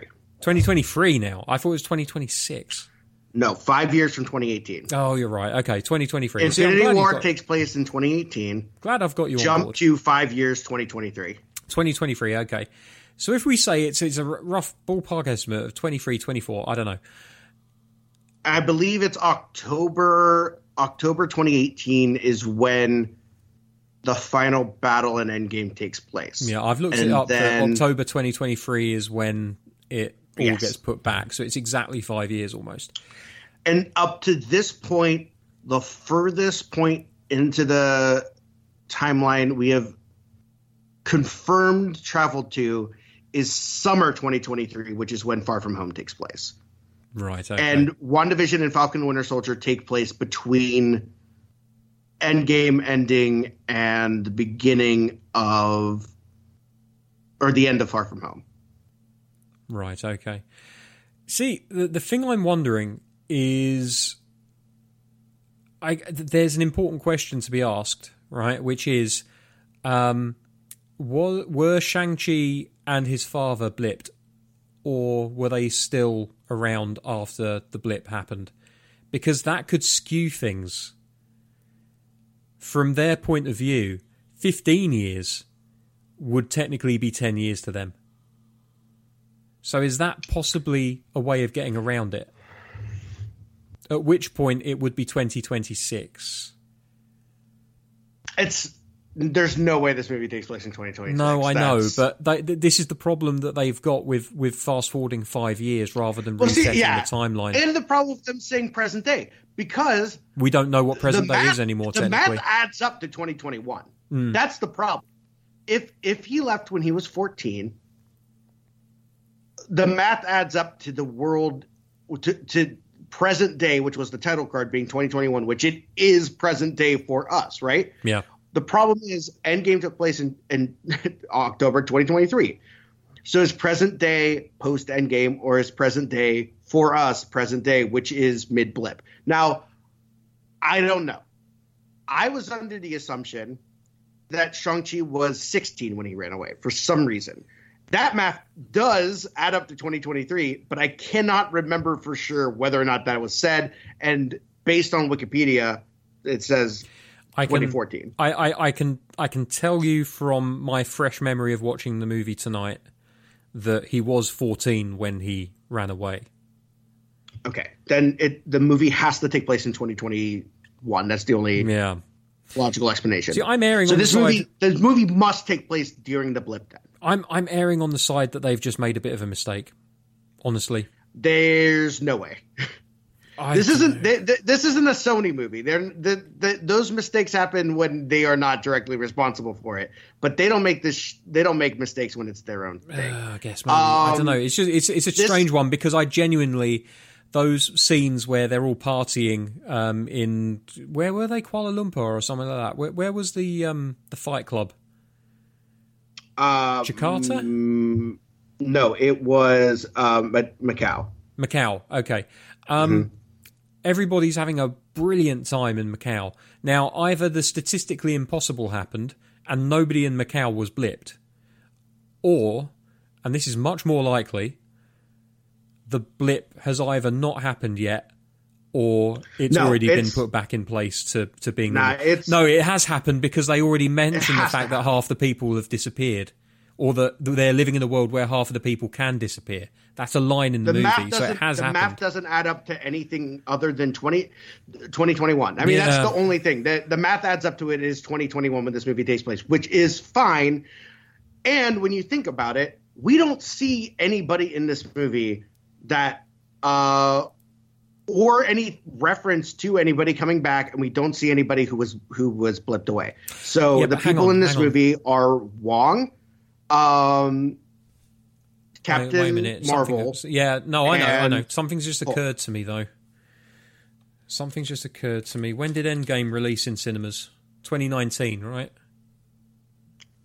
Yes. So that's 2 years ago. If we just bear with me on this one, right? If we struggle under the assumption that time in the MCU passes at the same rate as it does in real life, then 2 years, which it did up until the time jump. Yeah. Then 2 years have passed since Endgame finished. Now, when Endgame finished, it was 2023. So if time moves at the pace that they established beforehand, then the actual time in the Marvel timeline right now is 2025, which is a lot closer. Doesn't make any sense. Well, it does make sense. Like, I've just explained why it makes sense, but I get what you're saying because the maths that they've talked about in the film makes it not make sense. Except if it's 2025, that's post-blip, right?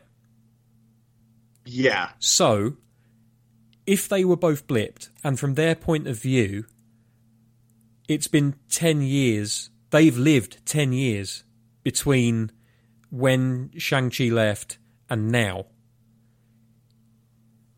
then technically it's been 14 years, which is, give or take, kind of within the wheelhouse where you can make the rounding up be all right, you know? Maybe that's it. Maybe they were both blipped. I don't know. No, because like you said, they don't make mistakes with these movies. So either they have made a mistake. If they were blipped and it's 2025, like that math doesn't add up. It would mean that there were 9 years of lived experience since they parted ways to now. But it would mean, in real terms, that there were 14 years between. Because if he's born in 97 and he's 14 years old when he leaves, then that means it's 2011 when he walks out, right? Mm-hmm. So add 14 years onto 2011 and you've got 2025. It doesn't make any sense for this movie to take place in 2025. So where have they made the mistake? Because you seem very confident that they've not made a mistake. So how does it make sense if they haven't made a mistake? because I think this movie takes place in 2021. I think this movie takes place during the blip, and nobody talks about people coming back, and nobody in this movie was blipped. I just feel like everybody's far too happy. Yeah, but this is a Like, couple the world years went to later, shit. and we're also looking at a different viewpoint. We're not following the Avengers who, in Endgame, we're watching the people who are responsible for it, dealing Tyler, with the repercussions. The world went to shit. Like, at the beginning of Endgame, when Ant-Man comes back, when he's accidentally brought back from the Quantumverse. How do we know that everything in Macau isn't like that because a part of that place is gone? Like, this underground ring is able to be formed because of a power vacuum that results in people disappearing. You know what I mean? Like, yeah, that's absolutely possible. But also, equally, we have seen the streets of San Francisco. We've seen people milling around San Francisco. Nobody looks distressed. Nothing looks... Remember, San Francisco, we know what it looks like by the time that Ant-Man comes back, because he lives there. And that place was absolutely trashed. So what, downtown San Francisco looks pristine and perfectly fine and still has public transport and everything's great, but his neighborhood is trashed. It doesn't quite make sense to me. No, and that's the problem that they've got themselves into. My thing too is like, so if this is, there are hints both ways. So the problem is, and I know you've mentioned this already, we're going to assume for a second that this movie takes place in 2021. Okay? Yep. So under that assumption, this movie is taking place in 2021. We are like 2 or 3 years removed from the blip. We are still in it, which means that nobody has returned. Yep. Wong, we see. Strange, we do not. Mm-hmm. Wong seems to be in charge. Yep. Which is weird. Terrible idea. Captain Marvel has her long hair still. Yes. So she has not gotten her Endgame cut that she had in 2023. Yep. And Hulk is not Smart Hulk. He's Bruce. Now, here's the thing. I'm pretty sure he had a sling on. He did. So that to me that means it's post Endgame. He hurt his arm in 2021 coincidentally, maybe. or two, which to me is if that's the case, then the whole thing is to throw us off for some reason with this, which I'm sure they'll get into why. I'm sure there's a reason they want to throw us off. There's probably a reason why they haven't is honestly the only thing. said what year this movie takes place. Yeah, like the sling genuinely is the thing that's putting me off here. Conversation. The sling is definitely putting me off here because it's the same arm, and unless they are actively trying to troll us, and I wouldn't put it past them, I feel like that's what's happening. Then, like, it feels like a continuity error. Because from my point of view, I was like, isn't it more likely that they get the fact that his arm is fucked up correct, and they get Carol's hair wrong than the other way around? Because they can just get her in a suit and be like, okay, you're Carol Danvers again. Oh, we forgot about the hair. Never mind.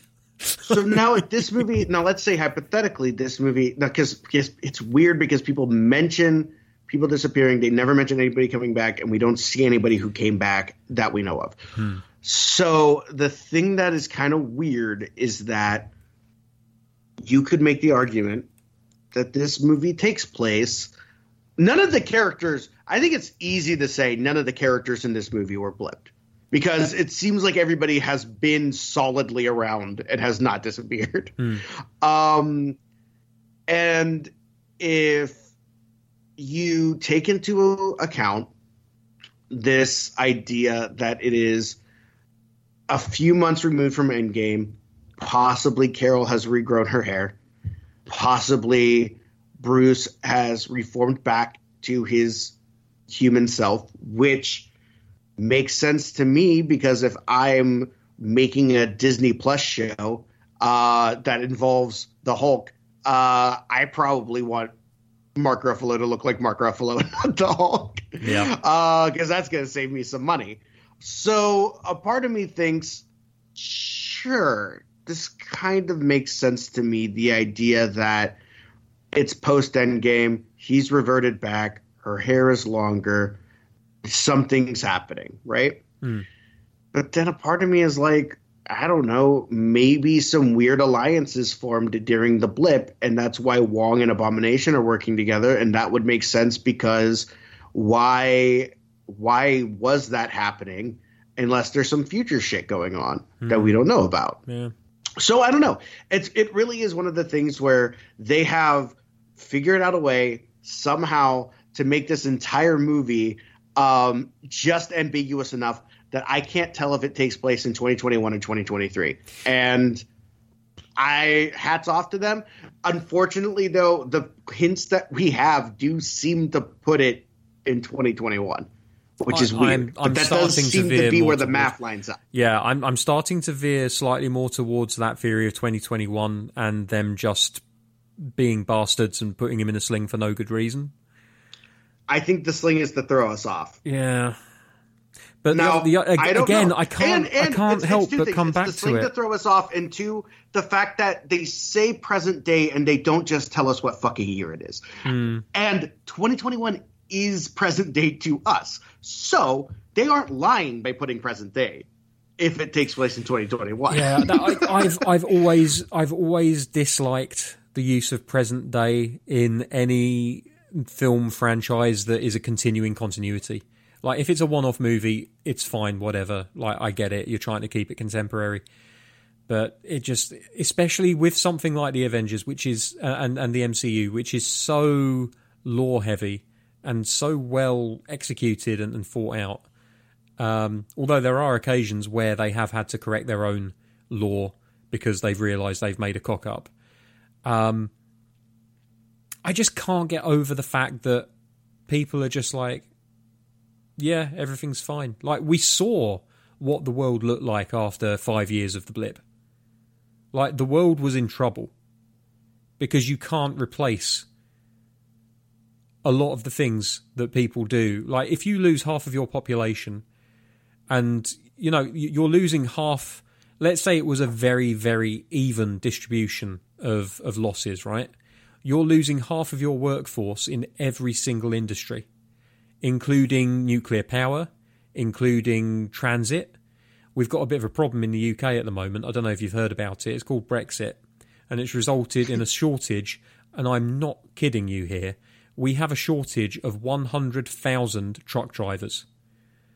And the result of that is that we're not going to get our flu vaccines on time this year. We can't get blood tests because the vials haven't been delivered. There are foods that just aren't on shelves. Like, it's verging on ridiculous. And if you imagine those kind of staff shortages across every industry, and everyone, for the most part, that is still there has already got a job. So it's not like you can just draft them into other jobs.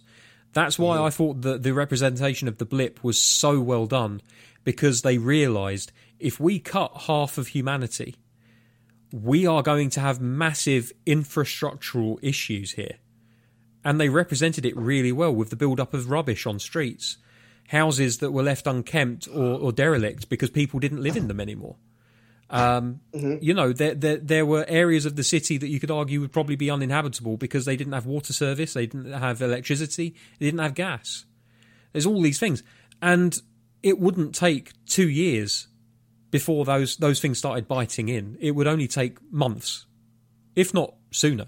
So that's the kind of the sticking point that I have with the 2021 theory, is just that I don't see enough impact from the blip, which was the most reality-shaking, changing thing to ever happen to the MCU. Mm-hmm. You know, you take them dropping Quicksilver and Scarlet Witch's homeland, Kaz, whatever the fuck. Nope. No, I can't remember. I can't remember what it's called now. Come on, Dave. What's They it got called, a whole Zach? of chords. What's it called? Sokovia. Sokovia, of course it's the Sokovian Accords. But, you look at the fact, like, Sokovia was a walk in the park in comparison. And that's an entire fucking city, if not an entire country, that was picked up by the scruff and just dumped on the earth again. Displaced thousands, if not millions of people. A walk in the park. Easily dealt with. So that's kind of my issue at the moment, is that either they don't want to show us the impact, or they've kind of forgotten that there should be more impact at this point if it's 2021. And if it's not 2021, it means their match is fucked up. I think the answer to what you're posing is simply logically, they don't want us to realize yet that this is mid-blip. And so if they put that stuff in, it becomes obvious. But for whatever reason, they don't seem to want us to know what year this takes place. So they have to leave that stuff out, because if it was in here, it would be too obvious. So they wanted to keep it. Ambiguous. Yeah, but I think there are better ways of getting around that. You don't show us an action sequence that takes place on the streets of San Francisco, a city that we already know was badly affected by what happened. That's the problem for me, is just that if that is the case, and I'm completely willing to believe that is the case, and they're trying to lead us down the garden path because there's this big reveal that they want to make that they're not ready to yet. If they're doing that, then they need to be a little bit more clever about how they represent the cities around us. And, take us to somewhere we've not been before. Show us interior shots rather than exterior shots. Just be a little bit more Marvel about what you're doing, because we know that they are very, very clever, not only individually as filmmakers, but collectively as an overall story. And there's just something about the continuity and the time, the timing of the film that just doesn't quite sit right with me. And I'm not saying that I'm going to let it annoy me to the point that I won't enjoy the film, because I fucking love the film. It's got Slattery in it, for Christ's sakes. How could I not love Trevor Slattery? But I just think that when you start...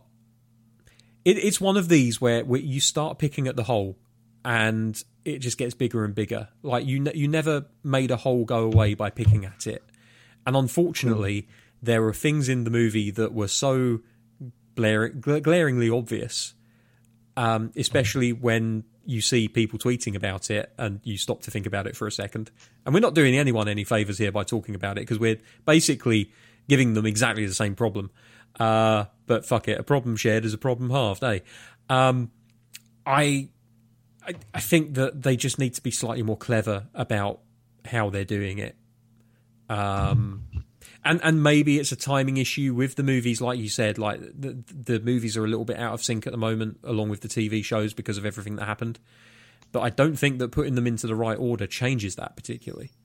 So it's a weird one. I'll be interested to see how it's resolved and where this does fit into the timeline.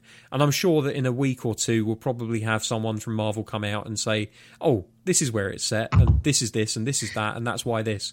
And oh, by the way, Bruce was building a new fusion generator to power San Francisco, and he broke his pinky. He broke his pinky finger, because he's a pussy. He's had to put his entire arm in a cast, and that's why he's got the sling on. Like, they'll come out with this crap, because unlike J.K. Rowling, they've actually thought about this stuff, and they can explain it without having to rewrite half a dozen different things and incidentally turning themselves into a piece of shit. Oh, by the way, little aside, have you seen the story that Daniel Radcliffe was in attendance to help a victim of a mugging recently? No. So apparently, like, a woman was being mugged, and I don't know if he stopped it from happening or if he just kind of like came to the rescue and comforted her while the emergency services were called. But I like to think that for every misdeed that J.K. Rowling carries out, Daniel Radcliffe is out there putting things right one at a time, balancing karma for the world. It's a lovely thought. Yeah, I like Daniel Radcliffe a lot. I do as well. I love the fact that he made all of his money with Harry Potter, and now he just does mad shit. Yeah. Like, you got to respect the craft. Like, he watched, what was it? It was Jay and Silent Bob Strike Back. He saw that scene with Matt Damon, and he was just like, what do you mean, do one for you and do one for the studio? I'm going to do them all for me. I can afford it. He's like, I'm a fucking billionaire. I'll do whatever the fuck I want, whenever I want. Who gives a shit? I'm going to purposely try to tank my career, and somehow he ends up making even more money. It's brilliant. I love it. He's such an inspiration to the world. Like, you know. I always think about how when he was on Broadway, he wore the same clothes every single day, so that the paparazzi couldn't get a new photo of him because they would just look like it was an old photo of him, and so nobody would buy it. Brilliant. That's brilliant. And he didn't need his clothes when he was on stage, so it didn't matter. Nope. So there is that. I don't necessarily know where this takes place in the timeline. I feel like the logic makes sense. I feel like this reminds me of fucking Inception, where everyone talks about the ambiguous ending of that movie, and I was like, all the facts in the movie though say it's not a dream. Everything that they've established says it's not a dream, and I know it's like, well, is it not? But like, the answers are there if you look for it. I feel like this is similar. That the answer is there if you look for it. Yeah. The clues are there. It just doesn't seem like they want to tell us for some reason. That's what I'm intrigued by. But we'll see. Any other straight thoughts about Shang-Chi? I can't think of anything else. I think I've pretty much fapped myself into a stupor over this movie. It's brilliant. Yeah. Do you want to talk very quickly and not like going over each one of them, but just like broadly? Do you have any thoughts on What If so far? My main thought about What If so far is I should have watched it. You haven't watched any of it? I've not watched any of it. Oh, man. So I was making references to stuff that you didn't know about. It's fine. It's fine. They went over my head, and I knew better than to ask about them because I knew that I'd get them eventually. The thing is with What If is that it feels a lot less like appointment television than the live-action TV series were. And I'm not saying that I'm not interested. I think where I am at the moment is that I'm perfectly happy to just kind of catch them all in one big block at some point. Yeah, the question certainly seems to be, will they eventually connect? And I think that there's a path for that. And I do think if they start connecting into a bigger story, this might become appointment viewing. But so far, 4 episodes in, nothing that has happened. It feels very important for anybody to see. Just interesting. So I'm excited to hear your thoughts when you eventually catch up. But I just wanted to see if you had any thoughts yet. And no, I haven't seen it yet. As of yet, no. But I think in the next week or so, I will probably end up watching not only Black Widow, but however much What If is already out. So it's definitely something I'm interested to do. But I don't know. It just the excitement isn't quite there to the same extent that it was for the live action stuff. And I wonder if part of that is because the internet in general doesn't seem as excited for it as the live action stuff. Maybe they haven't cottoned on to the fact that it potentially could end up canon-ish in as much as we have a multiverse. Well, it's weird. So it's weird because it is canon. It's just there are alternate realities, and we're now getting into alternate realities. So I think it's possible a lot of these stuff might become it's like it is canon because it happened. It just isn't canon in our world, so it didn't happen to us. But that these characters might pop up in other things because if we're jumping around the multiverse, it's possible that we see some of them. So that's where it's interesting. But as of right now, it's like kind of I don't know. It's kind of weird. But as of right now, I think so. We have this movie is out now. Yep. Eternals is coming. Eternals is a month or 2 months from now. Right. In November. And we've got quite a bit of What If, because there's 9 episodes of that show. So that's going to end October 6th. And then after Eternals, we're getting Hawkeye. Ooh. I've not even been keeping up on that. Hawkeye is going to wrap up like the last week of 2021. And then the question is whether or not Miss Marvel gets pushed. But we have Miss Marvel supposedly is coming soon. Moon Knight after that. She-Hulk after that. Secret Invasion after that. And those are the TV shows. And then obviously we got Far From Home coming up this year. And who knows if fucking the Sony shit is going to connect at all. That is a possibility. And then we have what's this coming out? I'm trying to find all the feature films. Where are the films at? I found the TV shows. Films. Here we go. And then, so Spider-Man, and then Doctor Strange, and then Thor. And then Black Panther. And then the Marvels. Shit, all of that comes out next year. It's going to be a stacked year.